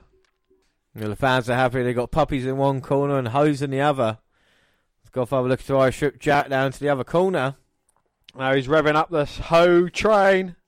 And then Jarrett is in all sorts of trouble. Big boot from Godfather. And here comes Deborah up on the apron. And you talk about things coming out. Is she going to show the Godfather? Could be a hoe for a day. And Godfather's get distracted. And Deborah's unbuttoning her top. Oh, and a hose up on the apron. And she looks like she's going to get her puppies out as well. Well, anything Deborah can do, the hoe can do better, I guess. But Jarrett has got that woman's title off Deborah. Clocks a Godfather with it. 1, 2, 3. And Jeff Jarrett is the new Intercontinental Champion. Oh my God, so Double J picking up the victory there, shockingly. Godfather's beaten and Jarrett is champion again. And what we've seen with Jarrett's trajectory, you wouldn't think that, but now the power couple in WWF, Jarrett with the Intercontinental title and Deborah with the Women's Championship. What are your thoughts on that, Dan? It was, it's a bit of a weird way to do it, seeing as though, Jarrett's just lost to Ken Shamrock on Heat. If he was going to win it, I think a clean way would have done it. Jarrett's certainly got the talent and the ability to be able to do it clean. Well, Paul Bearer is carrying the WWF Championship as he and The Undertaker head to the ring. And it's on to match 4, The Undertaker, who is the WWF champ, going against Vince McMahon. Well, Austin is watching in the back. Vince comes down And I think predictably he's going to get his ass kicked here. But Vince needs to beat Undertaker here to have a shot at the WWF Championship again. Well, Austin needs Vince. Austin needs Vince to win this one. So these two men who have been at loggerheads for a long, long while, Austin kind of relies on the man who has antagonised him and brought him so much hell for a long time, get his title shot tonight. Right, and it seems weird as well, like you talked about there. And now seems a bigger threat, Undertaker and Shane, but Vince comes running in. Looks like he's ready for a fight, but as immediately as he gets into the ring, Undertaker beats on him. Now the Undertaker just battering Vince McMahon's insides up. Now Vince manages to get one shot in, but no effect whatsoever as the Undertaker's just choking Vince out in the corner. Now the Undertaker is champion again, but the referee counting down the corner. The Undertaker turns around towards him and the referee just scarpers, and now he's got Paul Bearer in his face. But Vince with a low blow as the referee was distracted by Bearer. And Vince got a chance. Can he hit the stunner maybe? Vince rocking the dead man. Punches to the midsection, follows it up with some lefts and rights to the jaw. But I think that's just pissed off the Undertaker as he grabs hold of Vince by the throat, throws him into the corner, starts giving him some proper haymakers. A huge Vince McMahon chant, but the Undertaker just too big and strong. Oh, and pushing the referee away. Oh, pushes the ref off for a second time. The Undertaker just assaulting Vince. The referee's got no choice. Calls for the bell and disqualifies the Undertaker. Patterson and Briscoe are in to check on Mr. McMahon. Mr. McMahon. And Vince McMahon wins the match. He's beating the Undertaker. Yes, by disqualification, but he gets job done. Shots for Patterson and Briscoe because they're just in the wrong place at the wrong time. And the Undertaker's stalking the referee as he runs off through the crowd. So it means Austin will get a WWF title match against the Undertaker. The Undertaker can't believe it. Well, Michael Cole tells Austin that the match tonight is for the WWF Championship, and Austin basically tells him no shit. Tells him to get out before he punches him. Well, and here comes Mankind, and he's talking about payback for the Union. He wants a piece of Triple H. He does not like getting a pipe job, beaten by a pipe at the pay-per-view. He hates to be the bearer of bad news, but China has been checking him out. It may be his rugged good looks, boyish charms, or when she walked in when he was bent over in the shower. He keeps caring about how he looks good in his birthday suit, but he is a married man, and she cannot touch his manhood. Smell what the sock is hiding. So match 5 is Road Dogg versus Big Bossman. Well, Bossman starts strong, but Dog makes a comeback. He does his shake thing, drops Bossman. He gets two. After a leg drop, then follows it up with a whip to the ropes, but runs right into a spine buster, and Bossman straddles and then pounds the shit out of him. He has a nightstick, but Road Dogg is up and he hits Big Bossman, but he goes for the nightstick and he's popped in the head. Goes for the sunset flip, but he's hit with a stick and the match is thrown out. Now he beats him and chokes him out with his handcuffs. Well, I guess this is angle advancement, and they're not feuding, but it's the corporate ministry against a former DX member. Well, Shane going apeshit in the back and breaking plates and throwing food all over the place. We completely forgot about the King of the Ring tournament, and the matches have been on heat. Shamrock beating Jeff Jarrett and X-Pac beating Bossman so far. Yeah, so we know the King of the Ring 1999. We had Mr. Arse versus Viscera with Mr. Arse going through to the next round. As you know, Ken Shamrock beat Jeff Jarrett. That's JEFFJARRET. You got Big Show versus Droz. Test versus Test. That is Test. Road Dogg versus The Godfather. China versus Val Venus. Al Snow and Hardcore Holly. Hardcore Holly's already won that through to the next round. And X-Pac beat Big Bossman. So there you go. We've already know what's going on there. We keep you posted with that as we head into June, of course. Match 6 is Kane and X-Pac versus Acolytes for the tag team titles. X-Pac! So another kind of forgotten championship. We saw the Intercontinental title earlier. Kane and X-Pac as a team. Of course, defended it over the edge.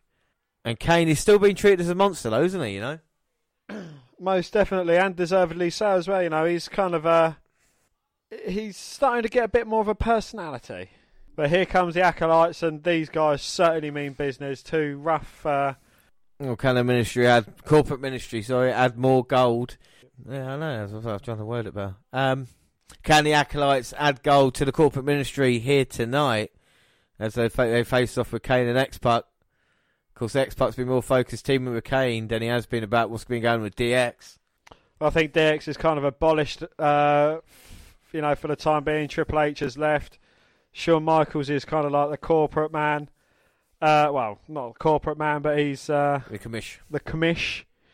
You've got Mr. Ross, who's kind of gone his own thing now. Road Dogg's, again, he's doing his own thing as well. And X-Pac's got bigger fish to fry. Without doubt, but he's in the land of the giants because Farouk and Bradshaw are big men. Hey, big man. And Farouk's got X-Pac now, Irish whip.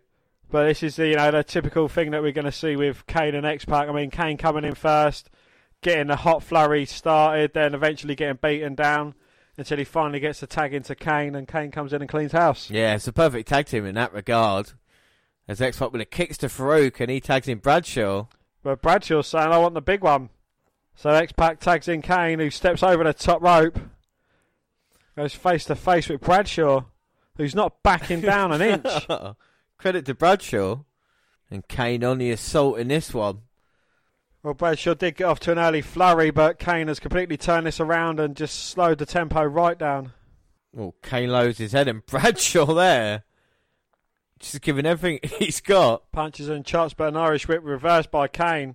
Bradshaw ducks a clothesline, eliminates Kane from the Rumble, but Kane lands on his feet on the outside. Fucking hell. Kane with a standing vertical leap onto the edge of the ring apron, hangs up Bradshaw, now looking to go up top. Takes down Bradshaw. Now Kane's sending him into the corner, and X-Pac.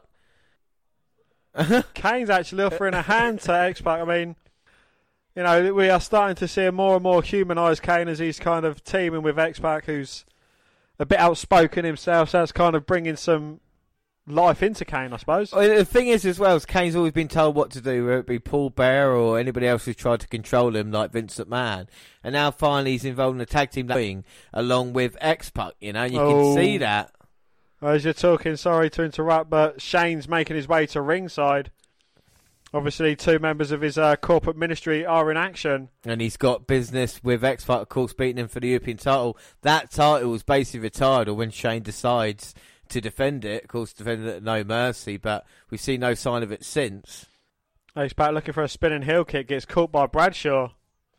Into a cover, 2. No. X-Pac managing to kick out. One thing we know about X-Pac is the heart and the determination that he's got. But he could be in trouble now with a clothesline. Looking for the clothesline from hell, but X-Pac ducks it, hits a spinning heel kick. Can he get across to the big red machine in his corner? Kane extending his arm. And Kane is in.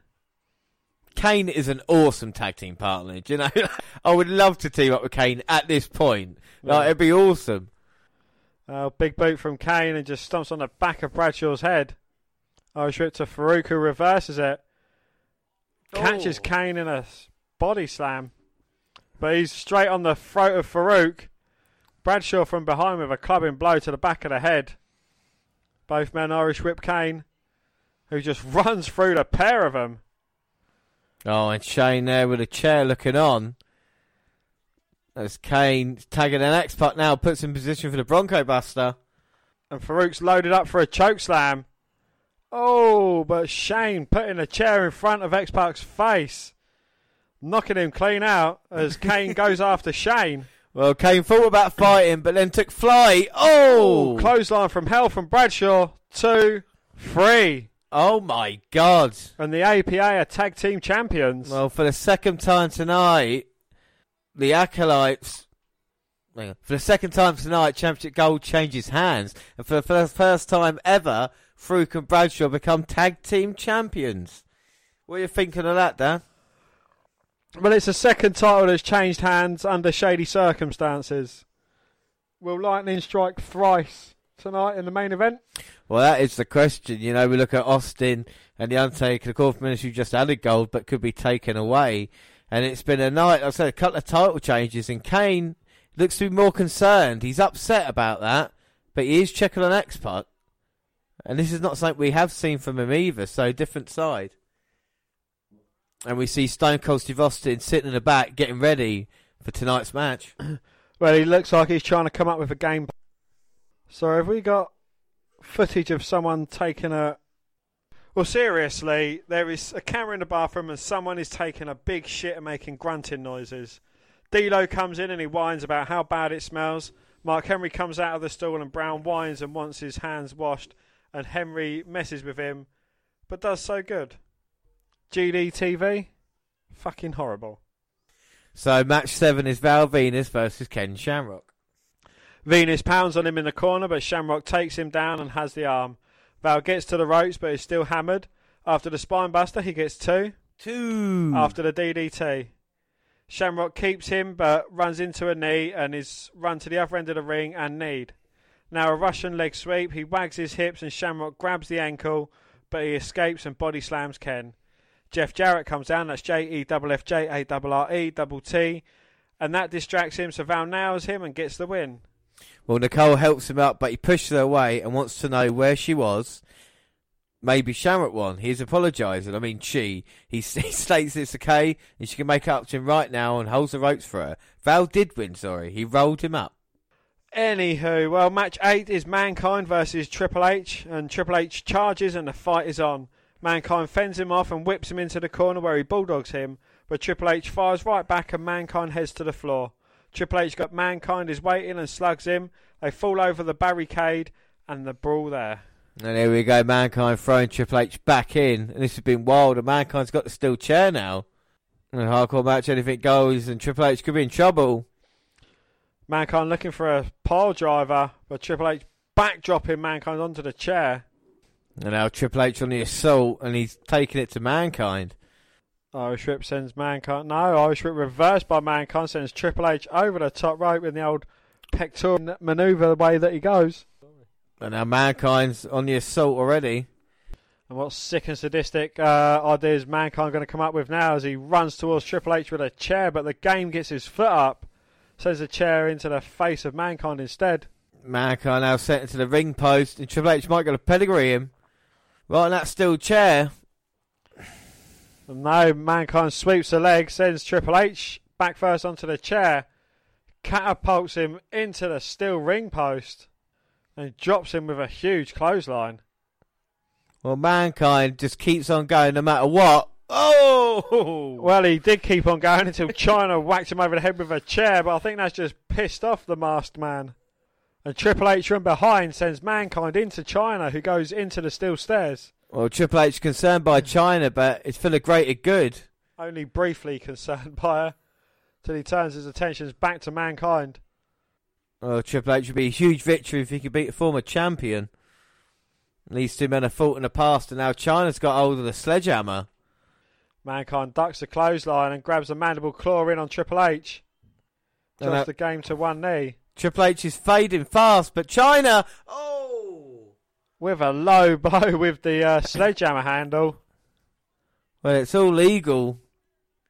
And China just can't stop putting her hands on Mankind's junk. Down on the floor. I mean, he's just been low blowed. He's pointing to his crotulate area. And he pulls out that foul-smelling sock, I must presume. And China is in all sorts of trouble.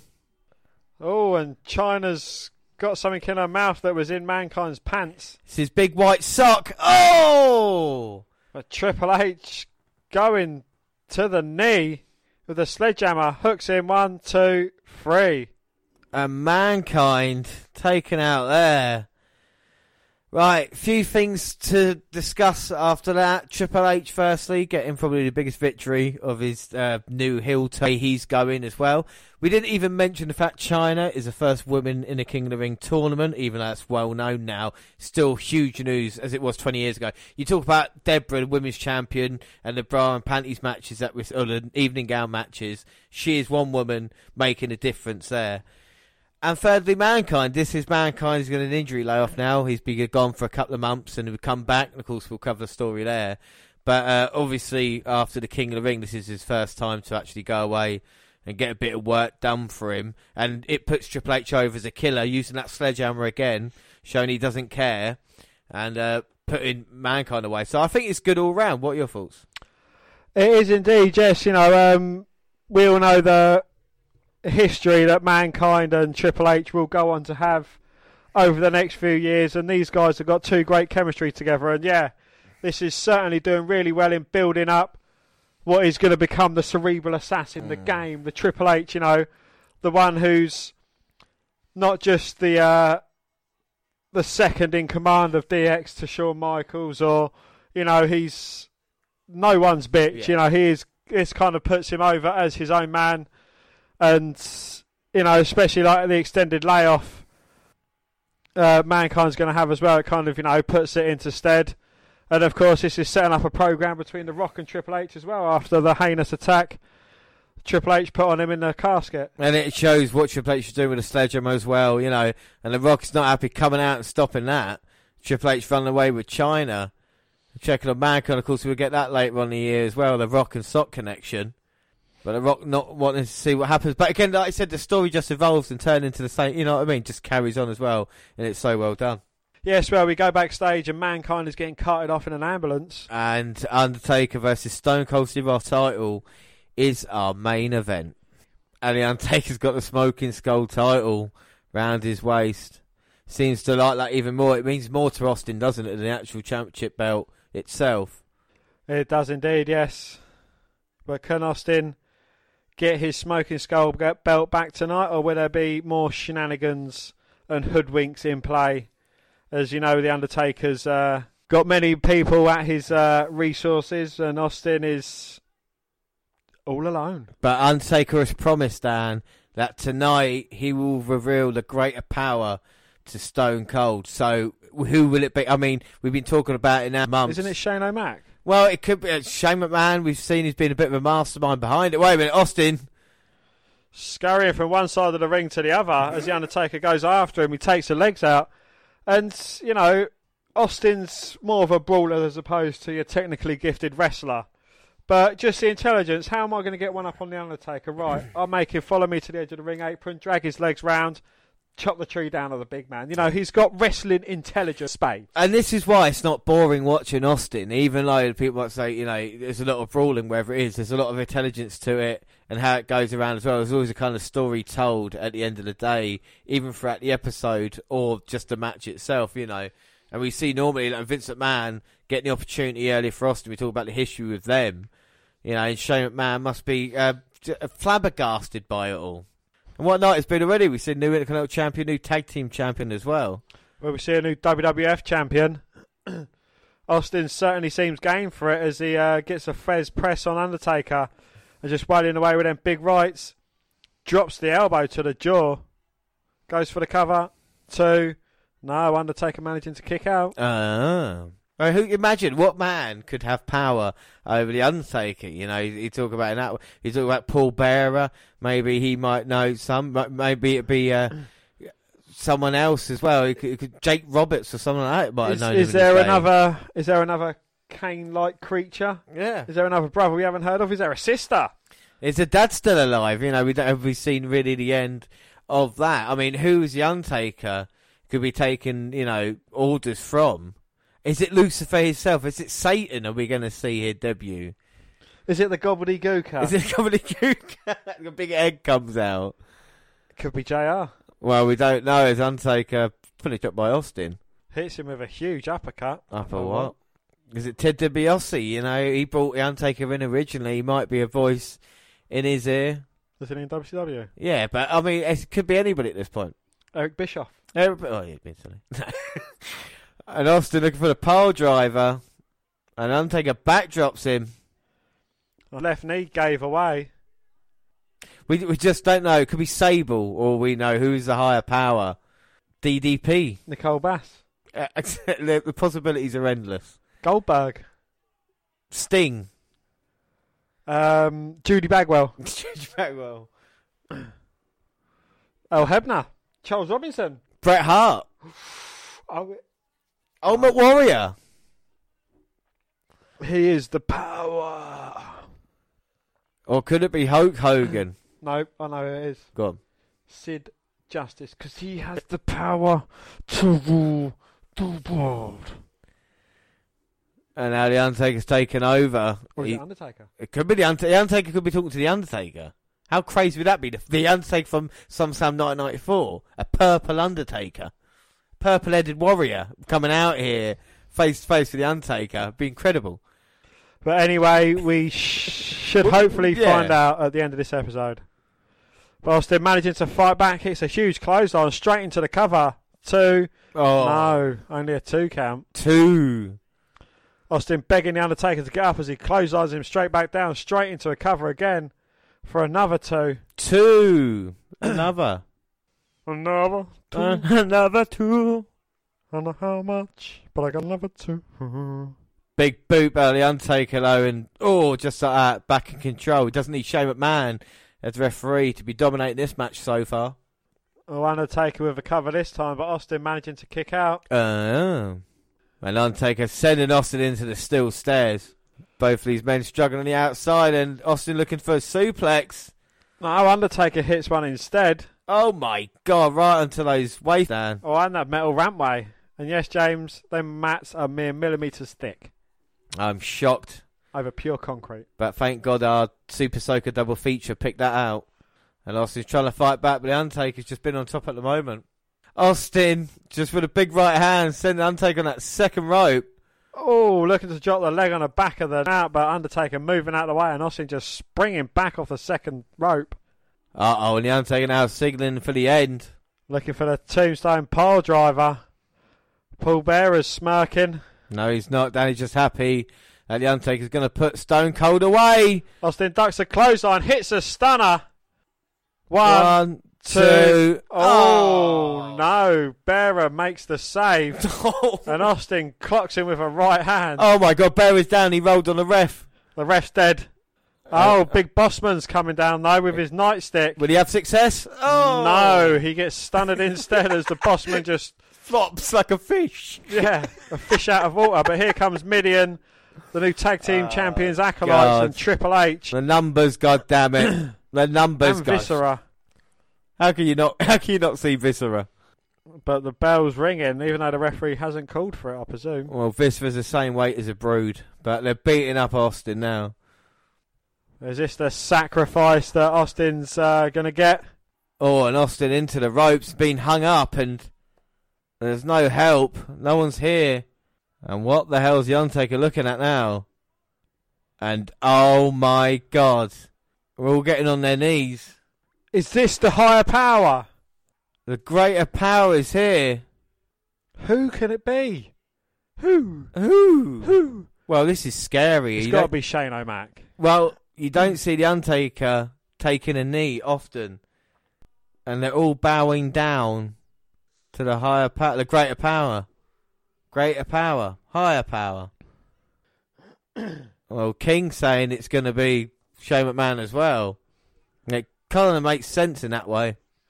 Well, every time Undertaker mentioned the higher power, he was looking. Well, the greater power is here. And he's getting in the ring and facing Austin. There's nothing Austin can do. And the greater power is going to reveal himself to Austin. And it is... Shh. And who is it, Austin? Does Austin know? Austin knows. He's just seen the greater power. But who is it?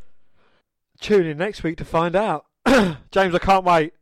We're going to have to do the April's one, March, April, May, June's one as well. Well, that's it for WWF in May, Dan. No, James, you can't leave me like that. That's what we're leaving it on.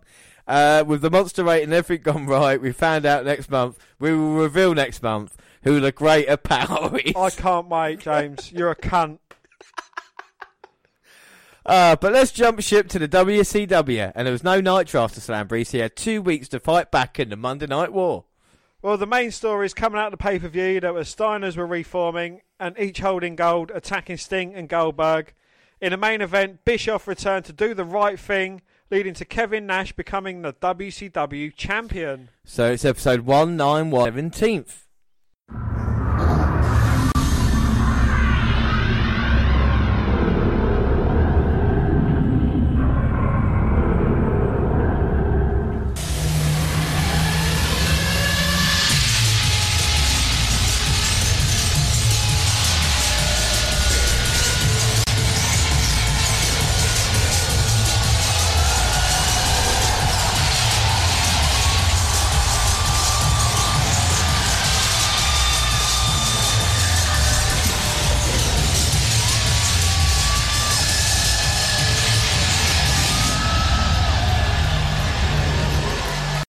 Well, ratings dropped to about a 3.4, and they got a 3.9 the first hour, but the final hour dropped to a measly 2.6.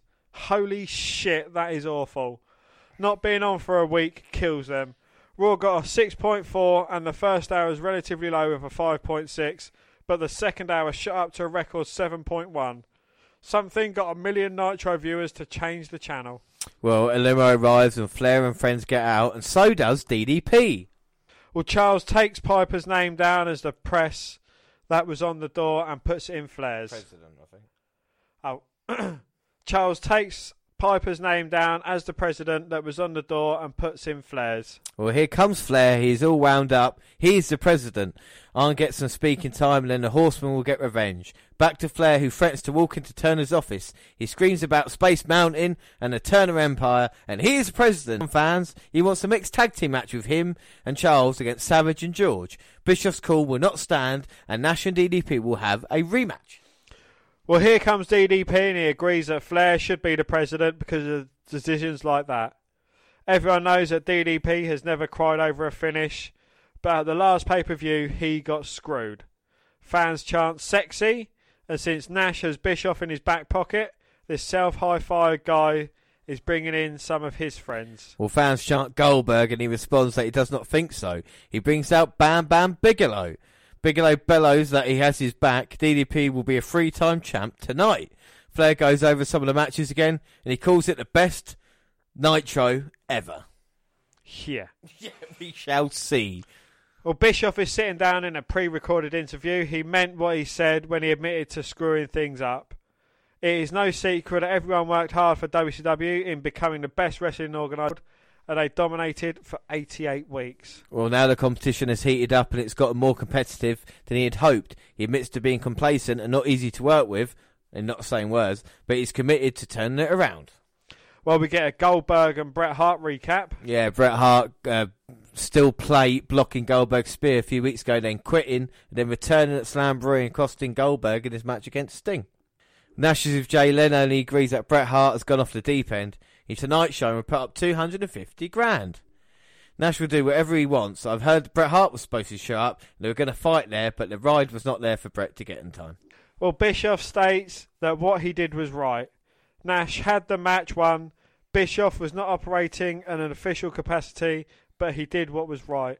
Nick Patrick did the right thing, and Nash kind of deserves to be champ. He does not care what kind of heat comes down due to that and the Piper match. Well, Schiavone's confused about where to go to next. We go back to Bischoff. So a lot of things are going to change. He admits to treating people poorly and making some bad decisions, and that is a good thing to admit mistakes.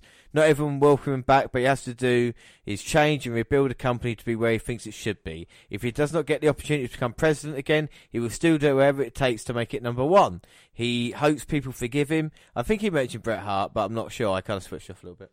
Well, another limo has arrived and he and Piper get out and walk inside the arena. Well, Tenay talks about Bret Hart and he will be on the Tonight Show tomorrow night. Well, match one is Evan Courageous versus Rey Mysterio for the WCW Cruiserweight title. So after all that, we finally get our first match.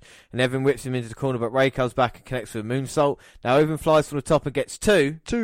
Evan misses in the corner. It's Bronco Buster time. Ray puts him up top, but it's shoved off. However, he runs over and crotches him. Hurricanrana, and he wins. That was just a bit too quick to be impressive, especially for a Cruiserweight match. Well, Nate knocks on Flair's door. Little Nate knocks on Flair's door. And Flair is asking some wrestler to work in the office with him. The dude is baffled. Flair is taking him off the road and he will get a secretary. Every great promoter pushes his kid. Flair is going to push him down and everyone's throat and they will love him. Is Buddy Lee or Parker? He has to lay down for David and Flair will take care of his family. Well, Buddy is unsure and is very monotone, but he goes along.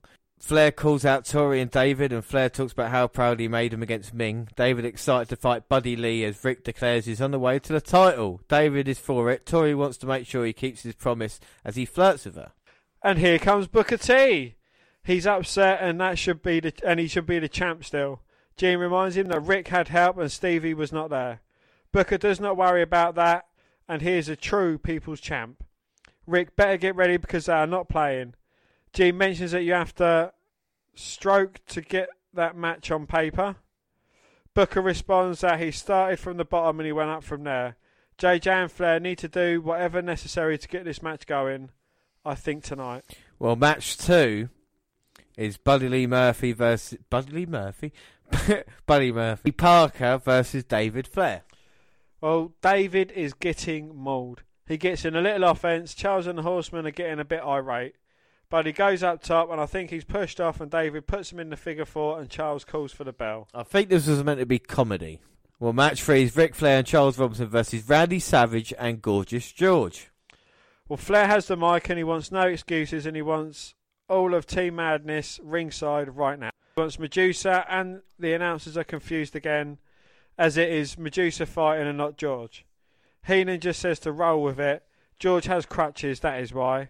Still, everyone seems baffled this entire show. Yeah, I mean, the mismanagement of WWE at this time, when they don't really have a clue what's going on next, is a bit weird. But here we go. It's a match that everybody wanted to see. Macho Man is back in WCW, and he's teaming with Medusa. And look at Charles Robinson. Well, even in defeat at Slam Breeze, not going to stop him. Is Charles Robinson a little Ric Flair? Or is Ric Flair a big Charles Robinson? I think we found out that, everything Ric Flair does is based off Charles Robinson. Medusa, former WWF Women's Champion. And Flair and little Charles Robinson. It's perfect. And a springboard arm drag takedown by Charles Robinson. Very impressive in the ring there. Oh, but Medusa with a huge clothesline. And Robinson with a Flair bump, and he scrambles away to his corner. Oh, Flair can't believe it. Medusa just beating up Charles Robinson. She drops him to the mat. Looking to go down low on Little Nate. And a leg drop and tags in Macho Man. And Little Nate tags in Ric Flair. Well, now things are about to get serious. A collar elbow tie up. Now Flair pushing off the Macho Man. But Macho with a shoulder block. Just waiting away with a big right hand to the head of Flair. Flair trying to fight it, but no success. And a 10 punches to the head, and Flair with a Flair bump, but responds with a huge chop to the chest and goes down low as Robinson distracts the referee. Oh, come on, that wasn't fair. And Charles Robinson's going to go in there now and take on Macho Man. Double axe handle smash. Robinson's got the upper hand on Ric Flair. Macho Man. Macho Man. It's Macho Man now. It's got all of Robinson. Robinson thrown across the ring, and now Medusa back in. Snapmare takedown, followed by a second. Goes for the trivecta. Now, what's she going to do, Charles Robinson, now? He's got him up for a pile driver. Oh! Drops Robinson in a pile driver, goes for the cover. No, Robinson, very wise, had his foot on the bottom rope. Well, Macho's saying, that's a free. And I'm going to hit a tree. Uh-oh, Flair back in now. Flair, Medusa going to go at it. Drop toe hold by Medusa, though. And she's riding Flair. She's riding Space Mountain. Well, it might be the oldest ride, but it's got the longest line. Well, Flair's popping there. Look at him. Oh, God. A bit of a botched backdrop, though. As Medusa looks for the bulldog, but Flair reverses it into a... And Flair with the elbow drop, and he doesn't care if that's a woman. Gyrating his hips to get Macho Man into the ring. He's saying that's what he did to Liz. Now we're going to see figure 4. Now he's going to start working on a leg. Figure 4 time. No, Medusa with a roll up. 1, 2. No, Flair managing to kick out. Ah. He's not happy with the ref and gets pushed. Schoolboy roll up. 2. And a 2 again. 2. And the belly's back suplex. Now Flair going to lock in the figure 4. He's got it stitched in deep. Well, Medusa can't last long for this. And where is Macho Man going? A kick for Flair and a punch for Charles. Well, she couldn't get the tag low, and Flair brings her out. Oh, low blow to Ric Flair, though. And she manages to tag in Savage. And Flair and Robinson both get dropped with punches and then clotheslines. Well, now Flair and Robinson are going to double team Macho Man. Oh, but Macho ducking the first time and catching them both with a double clothesline second time round. Flair with the eye poke. Goes up top. Gets caught by Savage and thrown across the ring. And Little Nature's turn as well as he goes up top and gets thrown across the ring. And Flair now into the corner. Classic Flair bump over the ropes. Little Nature's turn. He lands on the apron but gets clotheslined down as well. And Medusa's fighting Flair down the entranceway. Scoop slam for Little Nate. Savage goes up top. Well, what a mismatch this is. It's a mismatch, oh man. Here he comes. Hits the elbow on Little Nate. And the 3 count with a foot on the chest. Macho beating Robinson. But the fans enjoyed it. I think that's quite enjoyable, Dan. What are your thoughts? That was a thoroughly enjoyable match, yeah. You know, Little Nate, I think he has got a serious bit of talent for a referee. He's probably one of the most gifted referee/wrestlers I think I've seen in the business. Look, and to be fair, at this moment in time, they're not hurting anybody. Yeah, they're fighting for presidency as it was. But being used in a tag team match like this, they're not being the main event, whoever it is, they're being entertaining, and it's a good use for them, isn't it? You know, so. It is, yeah. Well, Gene calls out Piper. Piper declares himself the president of WCW and he mocks Flair for being broke and he needs the money. He tells a story about being in a bar where Flair comes in wearing a dress and he dances the night away. Gene gets to the point and declares that Flair has always been unstable. Flair was at a press conference and he thought the Phantom Menace meant Hillary Clinton. Well, Flair chases himself naked around the desk. He's reading this off a clipboard. Flair is Rodman's best friend and sports advisor as well as a marriage advisor. He goes on and on about Flair going from a 60-minute man to a 60-second one. Piper calls out Bischoff, and Roddy goes off on him for the hell of it, and he says he'd put him through. Piper calls out Bischoff and goes off on him from the hell he has put him through. He mentions Randy Anderson. Bischoff states he and Piper had this conversation in private, but will air it out here too. He apologises again and is booed as he does not blame the fans. Piper reiterates that Eric is going to change the company and that he responds he will do his best to help WCW. Here comes Savage. Well, Savage gets in Bischoff's face and demands a title shot. He is owed. Piper disagrees and stays in line and Savage refuses to leave until he gets his title shot. Piper gets in his face and George wallops him with a crutch and Piper gets a pile driver. Bischoff was kicked too. Savage goes up and is going to launch the elbow on Bischoff. Nash is in the ring and Savage leaves to the floor. Well, Savage wants his title shot tonight and practically begs for it. He asks Nash to hand it over to him like he did to Hogan. Nash mocks him for using his Amex to get his dates for tonight. The finger poke was political, and now Savage will have to pry it from his dead hands, and Nash responds that he has no choice and repeats that. Well, match 4 is Hack versus Fit Finlay. Well, Hack has the mic and he reminds all the fans that he's the most hardcore wrestler on the planet. He talks about all his accomplishments and how he beat them within an inch of their career. Fit is on screen, he's sick of Hack, and he's come for him right now. Well, the match is on and Fit beats the shades. The match is on and Fit beats the kendo stick and then drives it into his throat. Fit back kicks him in the nuts and wallops him with the stick in the chest and chokes him out with it now. Nobbs comes in, Fit is tossed onto a table in the corner, as is Hack. Nobbs grabs a ladder and tosses it onto Fit and then tosses him through the ropes and Hack is too. He tosses a broken table after him and exits the ring and Hack is right there and he beats his ass. Now Fit enters the fray and everyone is beating everyone. Nobbs gets a chair upside his head and Fit goes after Hack. The match has been thrown out. Well, match 5 is Rick Steiner versus Booker T for the WCW TV title. But Booker T is laid out in the back. Rick has the mic and calls Booker a coward and nothing without his brother.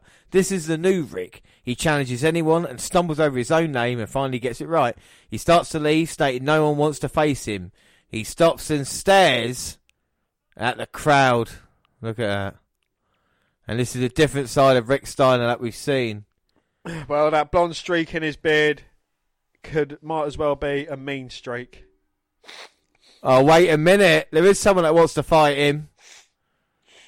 It's the Stinger. And it's a man who's got a problem because Rick Steiner interfered in his match against Goldberg. And the fight is on now. And these two men are fighting in the aisleway. Oh, Sting sending Rick into barricade. And back into barricade for a second time. Bounces his head off the announce table. So as Nitro got a near ring announce table now then. Yeah.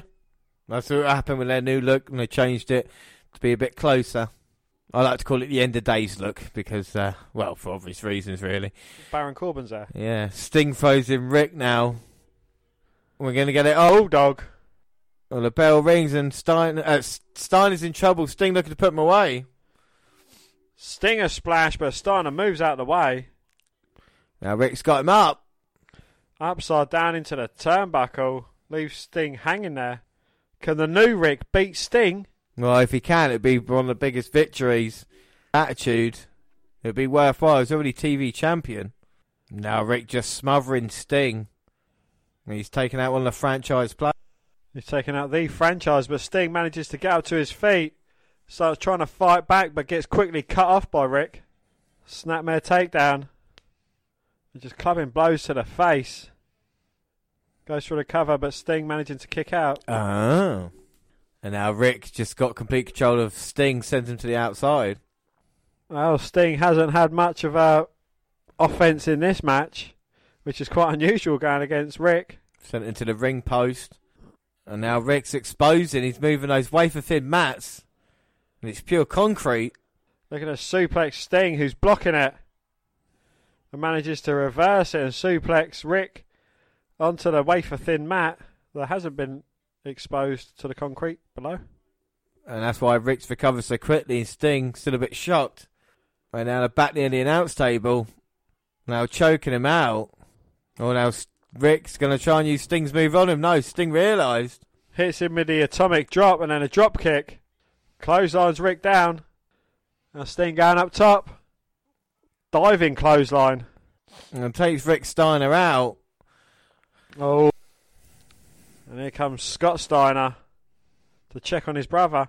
Oh, I see what Rick's done. He's got the inverted version of what Scott's got. Yeah, so the Steiners are truly back together in facial hair and everything.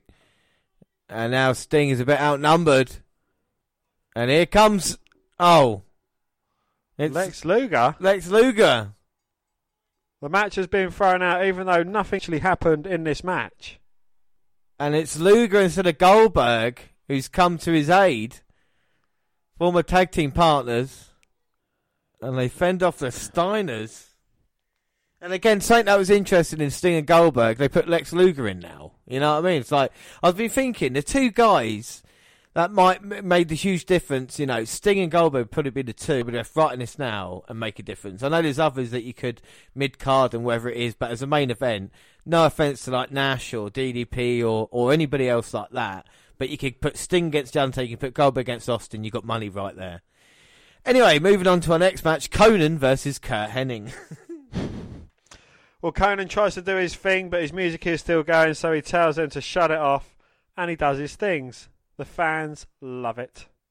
Well, the ref is knocked down, and Conan spikes Kurt, and he has him down, but Savage comes down and sends Nash a message via Conan. He tells her that Nash is not man enough to deal with him, and Savage can do what he wants, and Conan is knocked to the floor, and Savage pounds him, and then whips him into the steps. He rolls him back into the ring, and Kurt wins with the Plex. It got real slow for a bit, but it was quite decent. Conan loses again, but it's angle advancement, I guess. Way to kill an over face, though. Well, match 7 is Chris Benoit and Dean Malenko versus Raven and Saturn for the WCW Tag Team titles. The fans chant that the Horsemen suck as Dean takes it to Saturn and Benoit. The fans chant that the Horsemen suck as Dean takes it to Saturn and Benoit is back in and both work over the knee. And now Benoit does it solo. He's stomping on it and jumping on it. Malenko's tagged back in and he's stomping on the knee now. Benoit's back in and all four and Saturn are whipped into each other. Saturn is snap suplexed and Benoit misses a flying headbutt, but Dean powerbombs Saturn. Canyon is on the ropes and that brings in Double A, who whacks Raven with a tar iron and he falls to the floor. Dean goes up top and Canyon pushes him off into the waiting arms of Saturn, who finishes him off with the Death Valley Driver. And it was a really great match between the two teams, and surprising finish in the end as well. Saturn and Raven managing to retain. Well, Canyon in the back and talks to him, but Canyon brushes him aside. And on to match 8, which is DDP versus Kevin Nash for the WCW title. Well, Nash knocks him into the corner, and it's Nash time, which means knees and elbows. Nash knocks him to the floor after some more knees, etc. Bigelow is coming down to the ring to watch DDP's back, and we see him there getting involved on the apron as DDP now looks to be choking Nash. So we're getting the main event of Slamboree repeated 2 weeks later. And it's Bam Bam Bigelow, man who came in first and then kind of treated badly and now put back in main event scene with DDP. In some respects, yeah. We'll see if Nash can retain the WWE title. He's got Macho after him as well. Which, again, where is Goldberg at this time? Indeed, and Brett. It's probably the hottest storyline at the moment. We're not thinking about it. And Paige in complete control here. Paige leaps up to the top turnbuckle, just takes Nash down. Only a 2 count. 2. But does Paige feel a bit more cocky now that he's got Bigelow by his side? I think so, he's quite a big man. Aye, big man. And he keeps an eye out here. The beast from the east. Well, I don't know for WCW's new look or what it's done, but I feel like Nash and DDP are quite old guys looking at this compared to what we've seen in WWF. Maybe it's just because the action's a little bit quicker, I don't know, but it just feels a bit fresher as well, doesn't it? Yeah. Even the mat seems a little bit grubbier I know WWF, had bloodstains on it the other week, but still, Yeah, I see what you mean. It might just be a more unfortunate design. Well, I don't know, and all the storylines, you get a couple of them that gel, but a majority of them just don't mesh. They don't make any sense and they've got no rhyme. Well, just look at DDP, he won the title in a Four Corners match when Macho cost Flair. That's a storyline that kind of does make sense between the two. But now Macho wants Nash, which doesn't, because Nash created the Wolfpack because of Macho Man, so we've seen no problems with them before. He talked about the finger poker doom, bringing politics into it, but that was only the start of the year, so it's only a couple of months ago, so... Oh, Nash reverses the Irish Whip from DDP, sends him face flow, rolls him up, but DDP managing to kick out. Oh. Nash ducks a clothesline, hits one of his own. Well, Paige managed to get it shoulder up at 2. 2. What's Bigelow even doing? Well, no, Bigelow just looks awful like that as well, Viscera and Big Boss Man might not be in great shape, but they're dressed up correctly, if you know what I mean. They look... But what's Bigelow doing? Why is he coming in and trying to potentially fuck the match up on a DQ for Nash? Well, this is the thing. He wants to make DDP be champion again, and here comes Macho. And the match has been thrown out. Yeah, here we go. Disqualification. And now it's Bigelow, Macho, and DDP beating down Kevin Nash. And the fans chanting for Goldberg. We won't see Goldberg. Well, the one man they want to see, we've not seen on Nitro here tonight. See, if this was WWE, then Austin/Goldberg would come out. Yeah, exactly. Glass smash and it'd be your ass. Better beat down to end things. And Macho and DDP fist each other in the middle of the ring. And I don't think we're finished just yet. There's another 2 minutes of this. And George, Molly, Holly and Medusa come down. And Macho sending the referee out. That'll be a fine. Is that like Godfather and his hose? Well, Macho has got a few. And he's putting lipstick on Kevin Nash. Well, I don't know why Macho's doing that for. Maybe he's showing him for the clown that he is. Oh, the fans got in. Yeah, that's WWE way. Fans are jumping in. But it's not in a good way. They're not jumping in because they're like... They're jumping in because they're bored and disappointed. And fucking... Yeah. I don't feel sorry for Kevin Nash whatsoever, though. Because I know he's been a cunt the past couple of years. I know the fans might be behind. And Macho, I was pleased to see him. And now he's kind of... done a heel turn. But he's getting cheered. I think, as you say, WCW fans are just stupid. Honestly, and this is fucking the way I tuned out. They were just like... He just elbow dropped him. Why are you picking him up again? Well, now Macho having a go at Shivani and Heenan. And does that make Macho look like a maniac? Does he look? Is it Macho madness, or does he just look like a fucking idiot? A little from column A and a little from column B. I don't know. I mean, it's a good show. It's some great wrestling. Overall, was really entertaining. Not sure why Goldberg was not there. Do find it odd that Nash challenged Bret Hart, not Goldberg challenging him, and Macho challenging Nash, which doesn't make any sense anyway.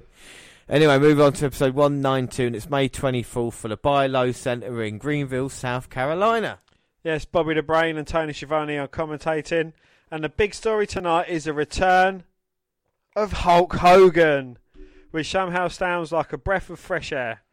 Randy Savage has been pushed as a killing machine because he wants the title.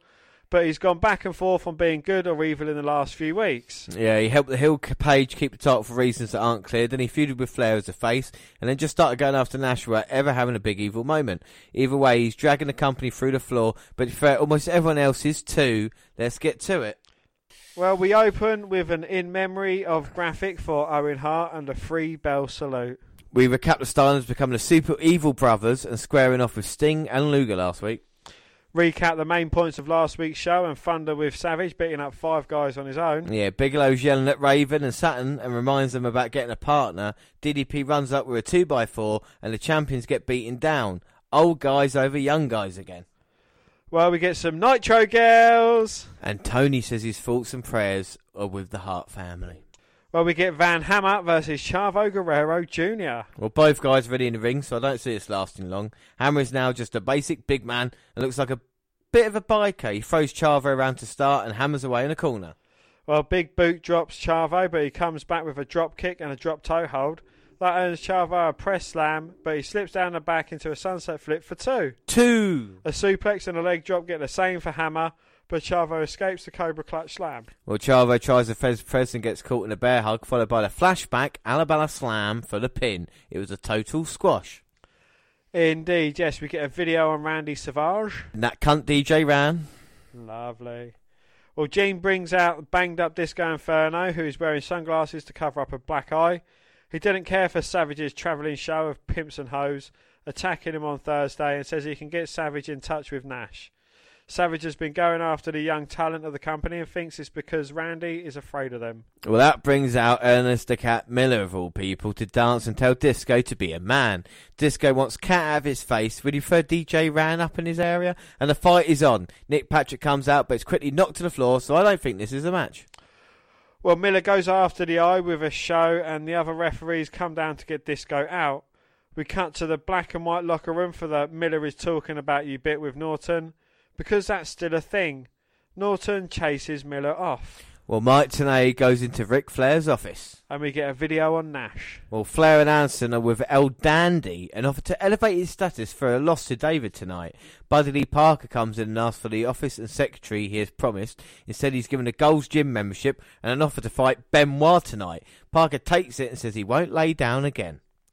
Gene brings out Mike Tenay, who has an update on the Randy Savage situation. He's getting the world title shot at Great American Bash. Ric Flair storms out and talks to a woman in the audience, saying her mum rode Space Mountain 20 years ago, and maybe she'll get to tonight. As for business, Savage has an injured Charles Robinson, is thinking about banning the top rope elbow as punishment. I tell you what, if he has injured Charles Robinson, that elbow needs to be banned. That is disgraceful. We may never see Little Nate ever again, you know that. I hope we do. He's the best. Well, Flair says he's the only man in WCW with power, so Bischoff and Piper can tell their stories walking. Now it's time to make some future stars. Flair loses his voice while saying this, maybe realising how bogus as what he's saying is. Well, it is Al Dandy versus David. Well, during the entrances, Tony announces that the Tonight Show match has been cancelled, meaning Nash may be here tonight. Dandy gets taken down by a shoulder and clothesline as David can barely even run the ropes properly. He avoids a drop kick low and backdrops Dandy with ease. A nice looking suplex gets 2. 2. But Dandy smacks him in the face. Anderson sneaks in for a spine buster, setting up the figure 4 for the win. Again, it really doesn't look like the guys are throwing the matches, making the story just a bit confusing. Gene brings out Buff Bagwell, who agrees that Savage is scared of the younger guys. Savage can come after him anytime, but tonight it's about him getting a TV title. You know, I could get behind this old versus young storyline if they do it right. Indeed, yes, you know, it could be an interesting segment that kind of changes things up a bit. But here's a 5-minute package on Eric Bischoff's rise to power in WCW and joining the NWO. We're nearly halfway through the show and haven't seen 2 matches, but we have time for a guy who presumably has no power. Well, our next match is a Battle Royale, and it features Cyclops, Kaz Hayashi, Prince Iaukea, Johnny Swinger, Juventud Guerrera, Villano 5, Damien, Kidman, Psychosis, Lash LaRue, Blitzkrieg, Evan Courageous. Well, the winner gets a shot of Ray next week. Juve falls down on the way to the ring. I guess he's drunk. It's a huge brawl to start with, everyone sending everyone else to the ropes for attempted eliminations. Damien slams Blitzkis and Vinano gets knocked down by Saint. The camera misses. Ikea works on Kidman near the ropes as LaRue is almost put out by Psychosis. Cyclops gets taken down, but not out by a top rope Hurricane Rana. Blitzkrieg takes LaRue out with a Hurricane Rana of his own, but falls outside for a double elimination. Good timing too, as the ring was too full. They keep slugging it out on the floor as Kidman clotheslines Ikea out. Since this is WCW though, here's Hugh Morris to come in and destroy everyone in sight. Everyone jumps on him, but he's able to throw out Damien, swing out Psychosis, Cyclops, Kaz and Evan. Well, that leaves Hoovy and Kidman in the ring because, heaven forbid, anyone other than those two get pushed against Mysterio. Kidman goes after Morris as Hoovy bails, but for once more, Morris is able to powerbomb Kidman in half. No laughing matter, crushes him again, and Morris goes up for a second, but Ray runs out and dropkicks Morris to the floor. There's no bell, but since Kidman is the only guy left in, I assume he wins. Either that or WWE just managed to have a Battle Royal end in a no contest. Only WCW.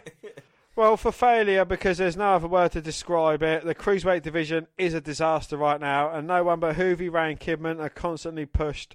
And now Hugh Morris, a jobber to the stars, beats up about 6 guys with ease before another runs away from him. On top of that, we're now heading towards Kidman versus Mysterio again. Well, here's Piper to really get things going. We get some standard cheat heat with mentions of the local baseball team, and Piper saying he had about 50 fights in this town, and 2 or 3 of them were in this ring. Piper doesn't care for Bischoff's apologies, but his real issues with Randy Savage. Well, of course it is. He lays down on the mat and calls out Savage, but gets the girls instead. Well, Piper asks Miss Madness how she won the title before asking George where Savage is. She says he's being honoured, and Piper makes Slim Jim jokes. He yells at all of them until Flair comes out for a save, earning him a beating. Well, this brings out Paige and Bigelow to lay out Piper for some reason. Paige says Flair owes him, so Flair gives him a tag team title shot at Great American Bash. Flair also makes another match between him and Piper for the show because, oh, you know the drill by now. Benoit and Malenko are in the back watching what just happened. Dean wants to know where their title shot is and thinks you have to be over 45 to get a push around here. Dean Malenko's wrestling's smartest man. Benoit thinks Flair is for Flair, and Dean says every man is for himself. That might do it for the Horsemen then. We get a video on Luger and Sting's history together going back a long, long way. Back in 1846 when they faced off against Sting with Wilbur Schneider and his... George Hackenschmidt. George Hackenschmidt. Yes, Dan, we watched that the other day, yeah. Absolute classic. Yeah. Well, Piper's getting his rib taped up and says he wants Flair, Page and Bigelow's versus himself and 2 partners. Gee, I wonder who they'll be. Well, Tony says WWE's partnering with Tommy Boy Records to merge wrestling and music. They're about 15 years too late, but that's WCW for you. Well, Kurt Hennig comes out and tells Tony to turn him on. His headset, you see. Kurt doesn't like rap music, but did like beating up Conan recently. We get a video on a Tommy Boy Records wrestling themed party. And it's Chris Benoit versus Buddy Lee Parker. Well, Hennig is still on commentary and talks about how young guys like Benoit aren't respecting the veterans that came before them. A black armband can be seen on Chris's arm for Owen. Parker actually gets in a few shots in the corner to start. I don't see him getting much more offence. Well, as you would expect, he charges into a boot in the corner and gets caught in the rolling Germans. Benoit chops the fucking shit out in the corner before hitting a quick belly-to-back suplex. Parker comes back with a power slam, only to get drop toe hold into the middle turnbuckle. The swan dive sets up the crossface, and Parker taps very quickly. It's always fun to see Benoit run over someone like this. Parker was older than dirt at this point. He's been getting beaten up for years now. That's probably why he's such a jerk down in the power plant. The match was just there for Benoit to show how awesome he was, because somehow that wasn't as established fact that the WWE... And we got a TV title match up next. It's Rick Steiner versus Buff Bagwell. Well, before the match, we get a chat from the Steiners. Scott rips on WWE saying they suck, with Heenan saying, good point. After bragging about the red and black, we get a perfect Scott line as he calls himself the US champion and Rick the United States television champion. Well, Bagwell charges the ring and hammers away at both Steiners, actually knocking Scott out to the floor. A quick drop kick puts Rick down and he starts going after Buff's next to take over. He ties Buff in a tree of woe so Scott can choke away from the floor. Well, Bagwell comes right back with a net break of his own, only to have Scott tripping for the floor. Scott gets in a few shots and Rick knocks Bagwell out to the floor with a Steiner line. The brothers pull the mats back and Rick actually power drives Buff on the cold concrete floor. Well, things are about to get even worse with Scott holding Buff's neck across barricade as Rick goes up top. We've got Sting in a monster truck in the aisle. Lex Luger in a Sting mask for some reason is driving. We cut the ring and Sting is there with a bat as we go to a break. So hang on a minute. A Sting monster truck, which we've seen before with Stone Cold, but Lex Luger driving it with a mask on. Yeah. Fantastic. Well, another match ends in a DQ or no contest because, heaven forbid, anyone have to job around here. At least the stuff with Rick was short, though I'm still waiting on Goldberg to come back and fight the Steiners for what happened to him at Slamboree. Instead, we're getting Sting and Luger teaming up until Luger turns heel again and starts yet another feud between him and Sting. Well, still on commentary and ripping on rap. So here's Conan to start a fight. They brawl into the ring with Conan beating the tar out of Kurt. Well, Mike Tenay's in the ring and calls out Jimmy Hart and Kurt Hennig. Jimmy wants Mysterio out here right now to explain what happened earlier. Morris complains about the same guys having the same matches for 4 years now and wants to mix it up a bit. Again, they need to stop saying things that the critics are saying. Ray starts brawling with Morris and uses his usual springboard-based offense until Jimmy trips him up. You crush them in the corner with plants him with a huge powerbomb, then get a chair, but Cole and the Kidman come in for the save. Well, here's Hollywood Hogan for his big return from knee surgery. He's still in a big knee brace and on crutches, but is being all heelish anyway. Hogan praises Nash because they're both part of the pack and says he's coming for Paige. We get a reference to Raw, called Triple X Porno Wrestling on the other channel. Hogan is the master of politics and has seen the people talking in the back, so he'll return soon. Brother! Well, Nash comes out for a chat because, heaven forbid, we get another match. After sucking up to the crowd, a la Piper. A la Piper. A la Piper. A la Roddy Piper. He gets to the point of Savage running around like a crazy man after the world title. Nash isn't hard to find. He'll be the guy with a big gold belt for a long time to come. That brings out the girls again with George's leg hurt again. Why she's wearing high heels while on crutches isn't clear, but at least she looks good. Indeed, yes. Well, Nash talks to Jane. He's seen her wrestle, but he'd rather see her box. The girls go after him and break a crutch over Nash's back. Easy. But it doesn't seem to have much effect. Savage coming out and nailing him with a belt does have an effect, though. We get lipstick on the face thing again, which is still kind of stupid. It is fucking stupid. And our main event is Roddy Piper with Dunno versus Ric Flair, DDP, Bigelow. Well, after a break, Malenko in street clothes and Benoit come out to be Piper's partners. Piper has his ribs taped up from the attack earlier and thankfully is supporting a black armband of his own. Unless I missed it, that's the second of the entire show. Page and Malenko get things going, but Dean wants Flair instead. Once Flair is in, Benoit wants to fight instead. They take turns chopping each other's chests off until Benoit backdrops him down. Well, Benoit cleans house and clotheslines Bigelow out to the floor as everything breaks down. Flair finally gets back in and back into the little corner, which Heenan calls a bad neighbourhood. Thumb to the iron chop, put Benoit down, and the Jersey boys come in to take over. Bigelow headbutts him for two. Page has to break up a backslide, but Bigelow misses the top rope headbutt. The hot tag brings in Piper, and here are Raven and Saturn to go after the Jersey guys for the DQ. Another one? For the love of all things good and holy, stop with the fucking DQ endings!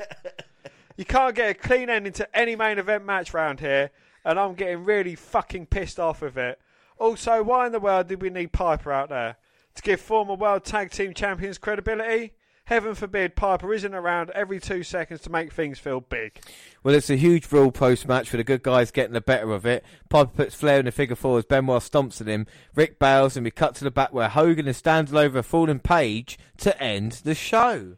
Oh, sweet goodness, this got old in a hurry. There were 5 matches in 3 hours. Think about that for a minute. Nothing broke 10 minutes and they can only give us 5 matches. One being a battle royal that ended in a no contest. Well, obviously there were major outside circumstances to it. Major outside circumstances to it. But the ratings result for Nitro's 3.1 losing to WF 7.2. Nitro hadn't been that low for a regular show in over 2 years. Only topped that once in the entirety of the Monday Night Wars. That was a disaster for Nitro and a sign that things had to change.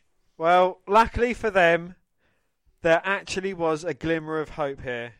This idea of old versus new, albeit the same thing they did with WCW versus the NWO 3 years ago, has something to it, as you can see the battle lines being drawn. So we move on to our last episode of Nitro, and it's episode 193, and it's May 31st, and we're in the Astrodome, Houston, Texas. Easy for you to say.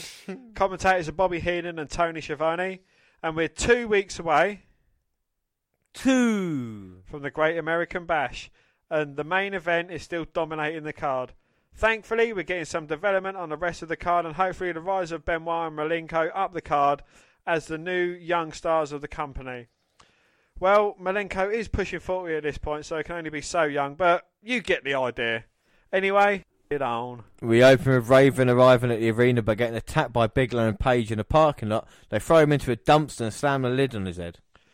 We get a recap of last week with Piper beating up Flair and the Horsemen turning on their leader. We see Tank Abbott getting into it with Rick Steiner on Thunder. And the announcers do their thing. And then that cunt DJ ran. And here's Eddie Guerrero for the first time this year after a horrible car wreck. The announcers welcome him back and show us some pictures of Eddie. Eddie lists off his injuries and hopes to be back soon. He'll be doing some commentary to start things off. Well, it's good to see Eddie Guerrero back, and they definitely need all the talent they can have. First match is Hack versus Kidman. Well, Hack has to lose the weapons to start, and Kidman actually tries to make it a wrestling match. I can't imagine it staying that way, but it's nice to pretend for a bit.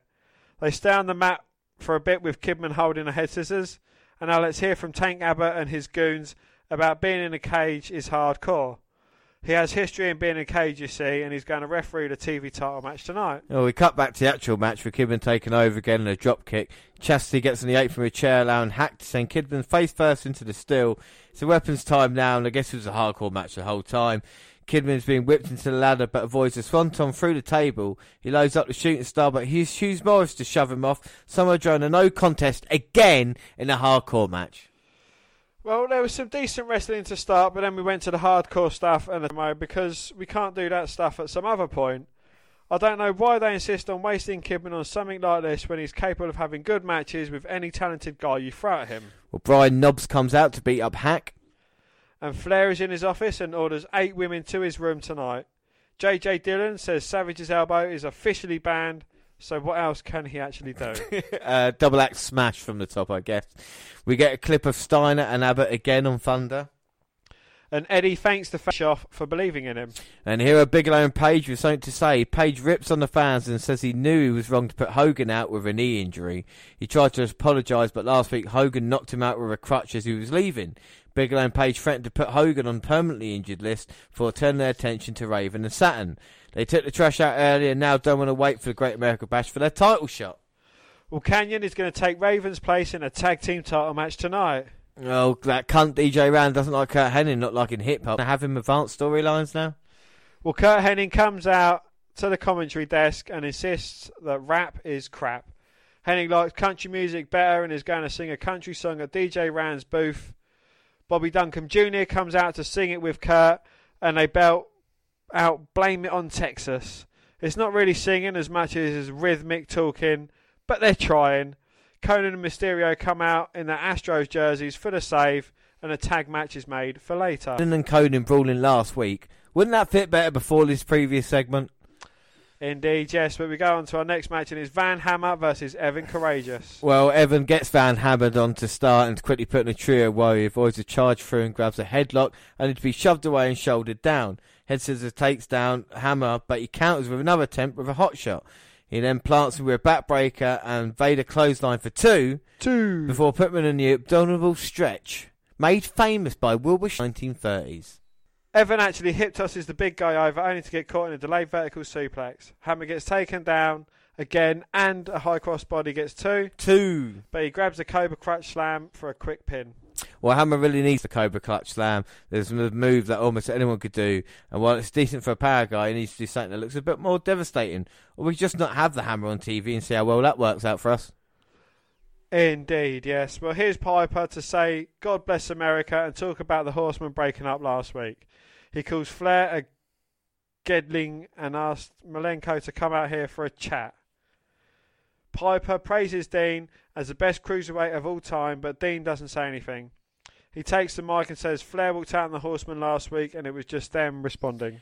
Well, this brings out Flair and Anderson, but Dean cuts them off and says the Horsemen weren't supposed to be about feeding Flair's ego. WWE needs to be about passing the torch and let the younger guys get their chance on top. Flair says he hasn't met anyone worth passing the torch to yet. Well, Dean goes to Arn and says last week he promised to have Arn's back anywhere, but that was last week. Piper and Flair get in a fight and Flair runs away. Naturally, that's the focus instead of Anderson and Malenko, Flair and Piper. Nitro Girls! And Eric Bischoff joins commentary for no apparent reason. And we get Conan and Rey Mysterio versus Kurt Hennig and Bobby Duncan Jr. Well, so much for Rey defending against Kidman, at least for now, it seems. Conan and Rey wear what appear to be prison uniforms. The Cowboys try to sing a little bit, but gets drop-kicked in the back to start fast. Mysterio drop-kicks Kurt's leg and shouts, West Side! In the middle rope. Hennig and Duncan are knocked to the floor for a breather as Bischoff praises Rey. Back in, and Hennig nails Mysterio in the ribs with the right hand before he's off to Duncan for a shoulder breaker. Well, back to Hennig, who hooks Rey across for the Bret Hart chest first bump to the buckle. The Cowboys keep up the fast tagging with Bobby throwing Mysterio around like a rag doll. Mysterio nails a quick drop kick to Hennig and slides between Kurt's leg for the hot tag to Conan and the genuine eruption from the crowd. Then the Tequila Sunrise and Hennig, but Duncan breaks it up with a cowbell for the DQ. Well, it's another culture clash feud, but at least most of the guys in it are worth watching. Duncan had the potential to be good, but the Cowboy thing was only going to take him so far at this point. It's not a bad match, but it was a bit annoying. Again, with the cowbell ending, because it's another fucking DQ.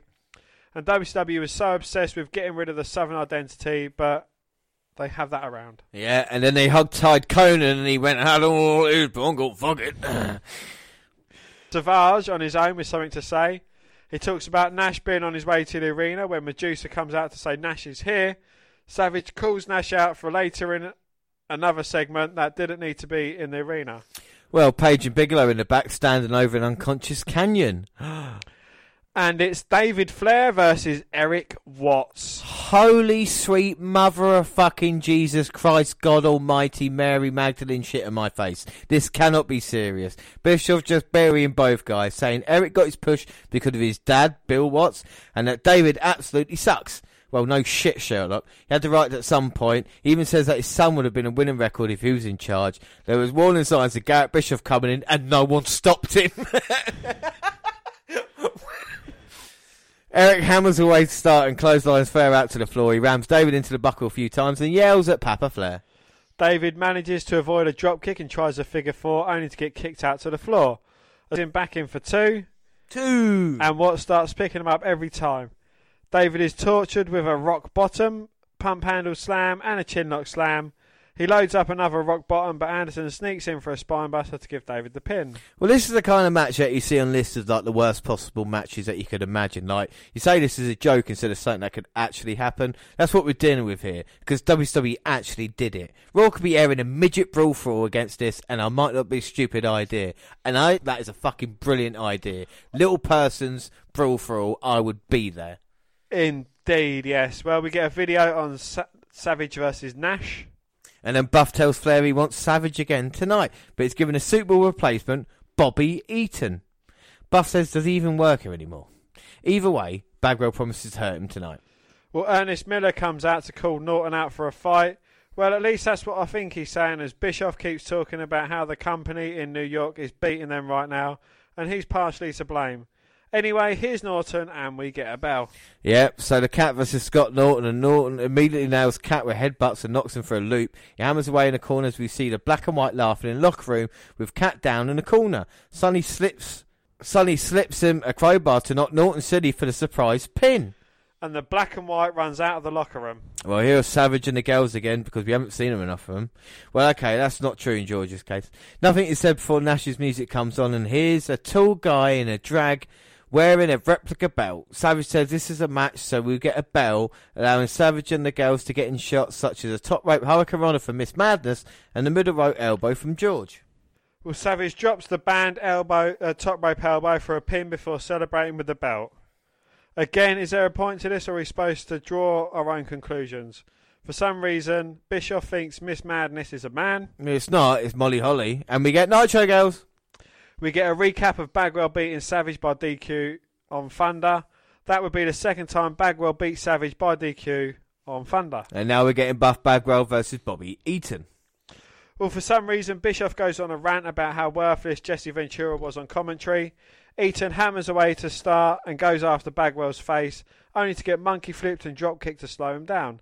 2 boots in the corner stop a charging Eaton, and a clothesline drops in for 2. Ooh. Well, Buff misses a charge and falls to the floor before taking a swinging net breaker in the ring.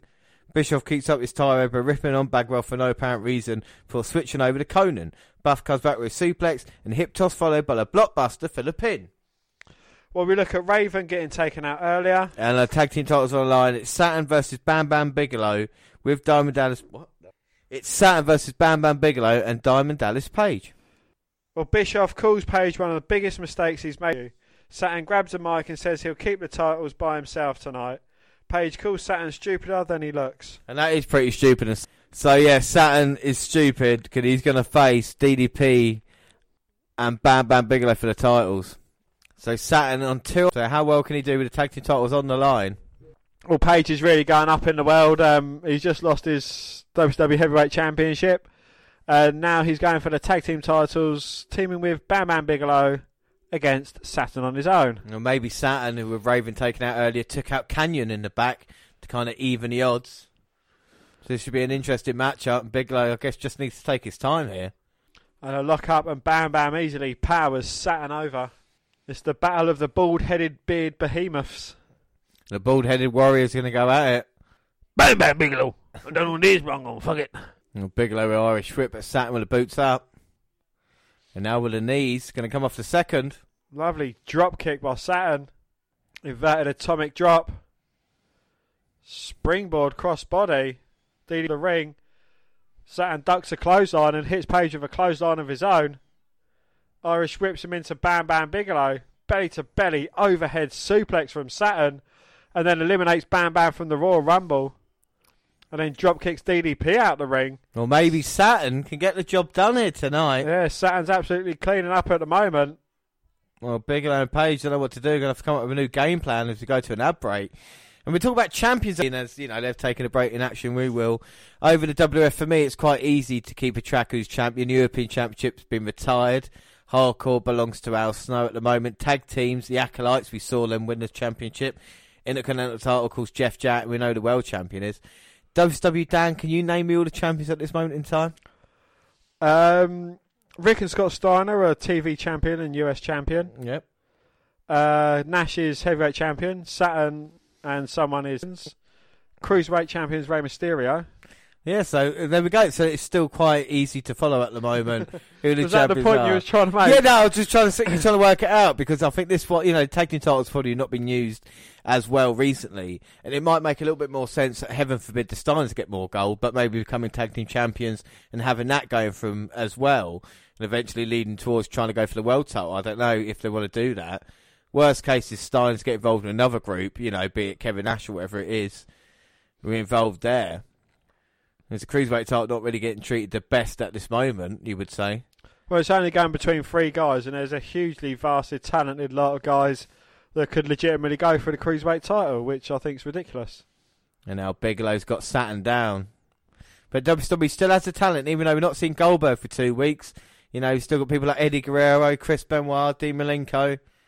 He's kind of getting pushed back down and out again at the moment, I suppose. Well, Jericho now's contract is... it's been stated that he's going to leave, so he's been barely featured at all, if any now. That's that's another talent that you could say they've dropped the ball with him. And what's interesting at this time, Page Saturn, people like Chris Benoit are frustrated with their position in the card. This is maybe WCW's chance with old versus new to build on that. Indeed, yes. And, they have got a hugely talented roster if they use them in the right way. I just don't seem as if they are. If I was in charge at this point, there's a lot of different things that I would do. I wouldn't have all these stupid DQ finishes. There's a wide range of... I would let new, fresh people go for the title belts as well. There would be no NWO Black and White or Wolfpack. Hogan, Flair, Piper and Savage probably wouldn't be getting used as much. They can be used, as we saw with the tag team match from a couple of weeks ago, in that way. in a kind of adding something, but they shouldn't be the main focus in the story like we've seen since then with Macho Man. You know, I think therein lies the problem. I don't think these guys' egos are good enough to actually stay in check and be a part of it. They want to be the number one guy, and I think therein lies the problem.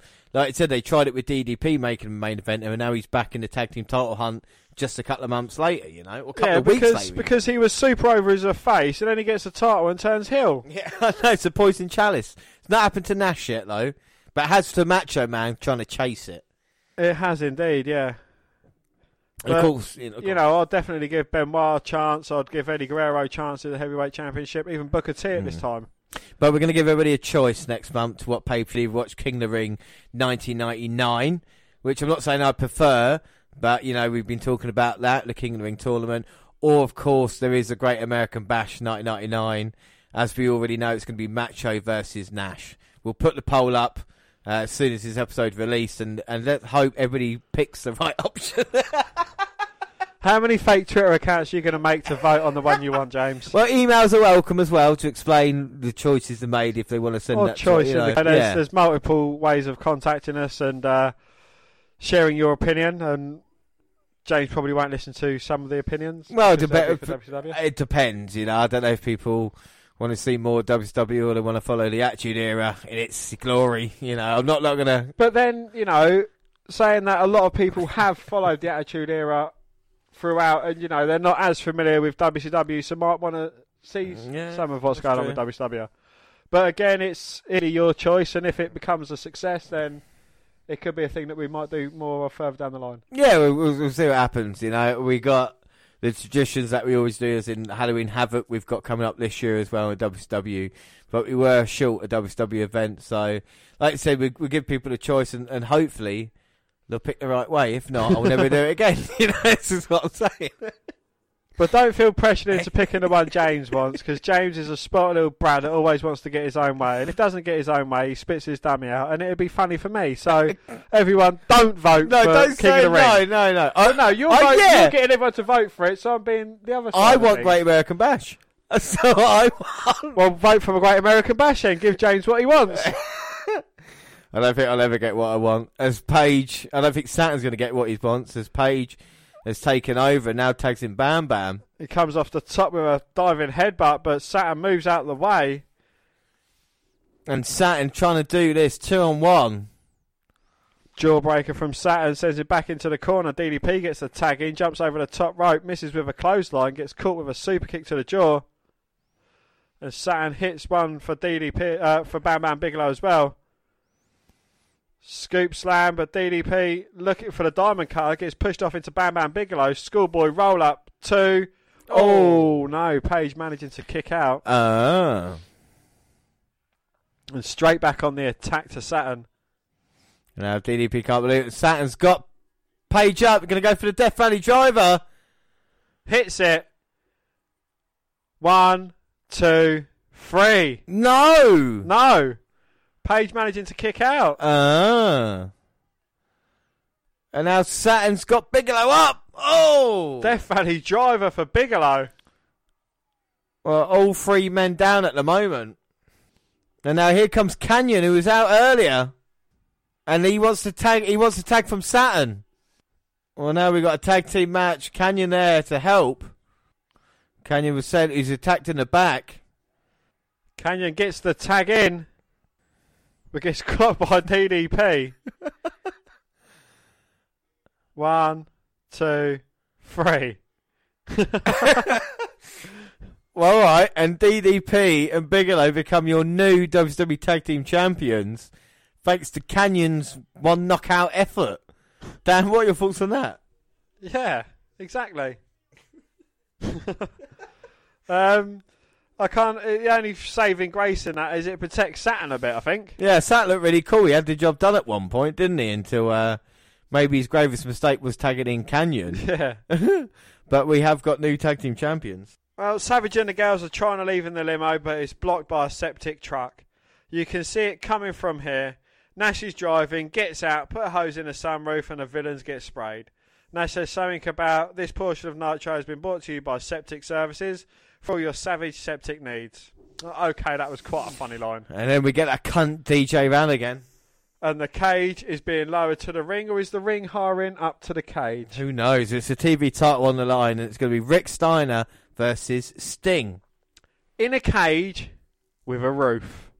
Steiner defending and Tank Abbott as the guest referee. Now, this was Bischoff's, WWE's great idea with Tank Abbott.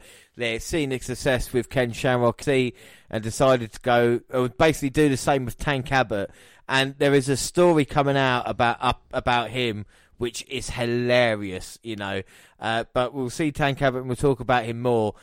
He's an ultimate fighter, so he's here to have some legitimacy, and he'll pull no shit in this main event.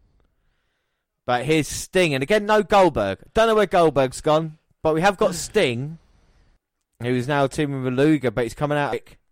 Yeah, well, Rick came out alone. He was without Scott. But Sting must be able to get the job done here, surely. Well, don't call me Shirley, but you think in the steel cage match, mano-y-mano, Sting will get the job done. So this is going up against Stone Cold Steve Austin versus The Undertaker for the WF title. What match piques your interest more? It would have to be Stone Cold versus The Undertaker. Yeah, but this cage has got a door on it. But this cage has got a roof on it, Dan. Yeah, but Stone Cold's got Stone Cold in it. Yeah, I suppose so. Well, the franchise player Sting's going to go for the TV title here. And Tank Abbott, well, he looks a bit like Stone Cold Steve Austin, if Stone Cold Steve Austin was a crack addict. Wore oversized t-shirts. Not even now, is it? Like, if Stone Cold decides to let go a little bit. Yeah. I think it would be fair to say. Now Sting grabbing hold of that roof and using it on Rick. Bouncing, I guess, against all sides of the cage. Well, you don't really see that many steel cages here on Nitro or in WCW, so it does feel a little bit special. It does, but it's steel cage with a roof. Hell in a Cell, smaller. And now Rick Steiner just beating up Sting. This time they're just trying to be like a WWF substitute as their own product then, do you reckon? Yeah. A lot of people are tuning out when they could change a lot of things, but they just don't. I think, you know, you could even change that and go, right, we're going to go more wrestling orientated and have rules and not, you know, have finishes and, you know, like Ring of Honor did in the early days, like a code of honor. That could have worked well as a kind of alternative and gone like, right, this is for traditional wrestling fans who just want to see, you know, guys going along. Yeah. As opposed to like a kind of watered down attitude. Don't get me wrong, I think the Steiners to go against Sting or Goldberg would have been interesting, but with Lex Luger involved, I'm not sure. And the WWF is so hot at the moment, WWE need to regroup and come back with something as opposed to just kind of throwing everything they've got at the moment. That is that indeed, yeah. And Sting's got Rick caught in between the ropes and the cage and just beating him at the moment. Hits him with a splash one time, goes for a second, but Rick moving out the way and Sting just bouncing off the side of that cage. And Tank Abbott, is this more of his domain? You know, he's used to fighting in a cage style of arena. You know, and he'll be looking on and hoping to get his feet wet soon in WCW. Rick Steiner in the main event? I don't like Rick Steiner. I like the idea of the Steiners, but he's there to be beaten. You know, he's just so plodding at the moment as well. He makes Sting look bad, and Sting's looked really good since he's come back. He has, yeah. Well, Tank Abbott saying he's not going to go for the pin. So I guess the only way this is knockout. Escaping over the top of the cage. No. It's through the Getting locked out through door. the door with the chain round it. Death. Maybe. I mean, the fan getting bored to death as opposed to the wrestler in ring would be more of a chance. Oh, Sting with a low blow, getting out of submission. Lovely drop kick from Sting. Can he try and turn this up and turn it into at least a half decent match? And now Sting with a clothesline, feeling momentum. Sting looking for a splash, but Rick getting his knees up. And now Sting is in trouble because Rick Steiner's got him up and a gut buster. No, but Sting with a backslide and looking for a test of strength. But he's got his arms around the wrong way. And I don't think... Still trying. I don't think he can get him. Maybe he's trying to get him down. Maybe it's submission. Rick's got hold of the ropes now. Big back elbow from Sting. Dropping Rick to his knee. Followed by a huge right hand, but Rick with a finger to the eyes. And the Rick is really terrible at selling, isn't he? He's just awful overall. I'm not really seeing anything to kind of. Oh yeah, he's the guy we're going to put in the main event. You know, He didn't even Irish whip Sting, and Sting just ran flat out into that corner.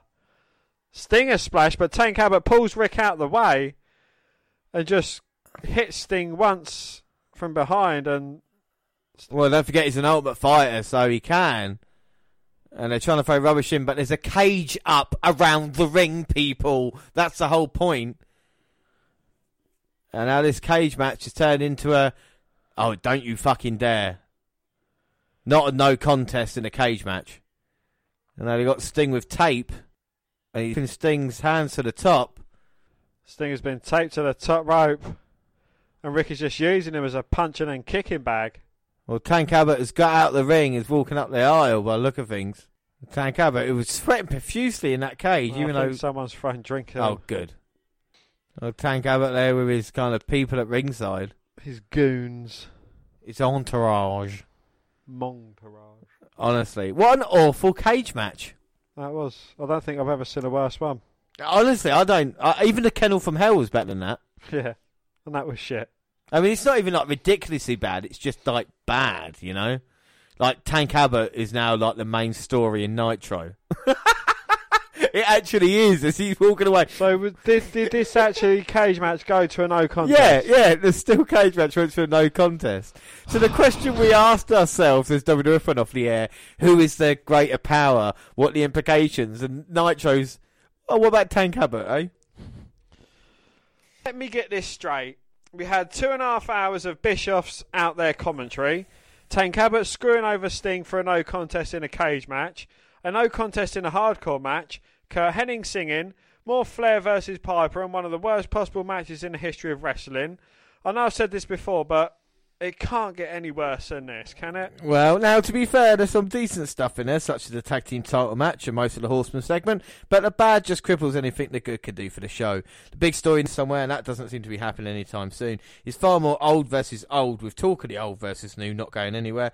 There's still time, but we need to get there and actually fire up the company a little bit. But that is it, and of course we'll be back next month for more WWE vs WCW. And like we said, it's your choice. What pay-per-view would it be, WWF or WCW? Our next episode will be the WWE Network review for May. Of course, we'll bring you NXT Update, NXT UK, and of course our trip to Raw. But Dan, what have you thought about Raw and Nitro this month? Raw has been absolutely on point. It makes me want to tune into the next episode and want to keep in touch with it. It's kept me gripped in. The wrestling isn't 100% perfect, but at least it's telling a story, and you know, you're kind of seeing the rise of some of the company's biggest ever stars as well. And you know that it's actually going to go somewhere and you're going to get a good payoff. Whereas WCW, you're like, what the fuck is going every fucking week? It's like, you know, there was, what was it, 5 matches in a 3-hour show. And none of them went over 10 minutes. So you've got 50 minutes of 3 hours. So you've got 2 hours and 10 minutes of just talking and absolute fucking bullshit. Which is like, why? It's like, you know, when you like, how did WCW go on? It's like, how did WCW go under? You know, it's like looking at it. And it's actually kind of like, I don't know if it's like eating itself, but you can see the problems. You can see it getting worse and worse, and no one actually doing it, you know. And it's like, you know, when a friend goes down a fucking dark alley or something like that, and you're just like, there's nothing you can do to stop it. And WCW is exactly the same. It's like, you know what you're doing wrong, and you keep doing the same things over and over again, and the fans will not keep up with it. Fans will be like, well, there's no point watching this. It will end in a no DQ, and the story will be continued through. Do you know what I mean? And it's the same thing they're getting, and they're tuning out, and yeah, WWF might have no finishes in some contests, but when it comes to like the pay-per-views and the payoffs, they're getting it, you know. And even with Austin losing the title, we're getting that excitement of who the greater power is and leading to there. And with WCW, it's just like, where the fuck was Goldberg? You know, in 3 weeks after Slamboree, to seek retribution out, he wasn't there. Whether it be filming or something like this, you could have had a storyline of, oh, Goldberg was taken out by the bad guys. It's a shame, but we'll carry on the journey regardless next month. And like I say, it'll be your choice and your fault what we watch. Anyway, that is it. Don't forget you can follow us on Twitter at WWE Network Review or at Vince McMahon, WWE. I'm at J_Rollins. We're on Instagram, the WNR Podcast, across all the Google platforms. Send us an email, the WNR Podcast at gmail.com. We're on Facebook. You can come and find our page and give us a like with a WWE Network Review Podcast. Or you can come and find me and add me as a friend. I am Vince McMahon. Subscribe to our YouTube channel, WWE Network Review Podcast there. Clips on YouTube, and of course, podcasts go up on YouTube at the same time they do other places like SoundCloud. On your phone. Speaker Radio, we've got a live show, Stitcher Radio and iTunes. We can download, subscribe, rate and review there. Don't stop there. We have got a new website that's going to be made by SummerSlam. I'm hoping. And you can find links to all of our Twitter, YouTube, Facebook and Instagram accounts on there. And it's the You know what it is. The WNRpodcast.com. Yes! The WNRpodcast.com. Find us there and enjoy. So, yeah, next episode is the WNR for May. But until then, Rollins, as always joined by Dan White. Thanks for listening, everybody, and bye. Bye.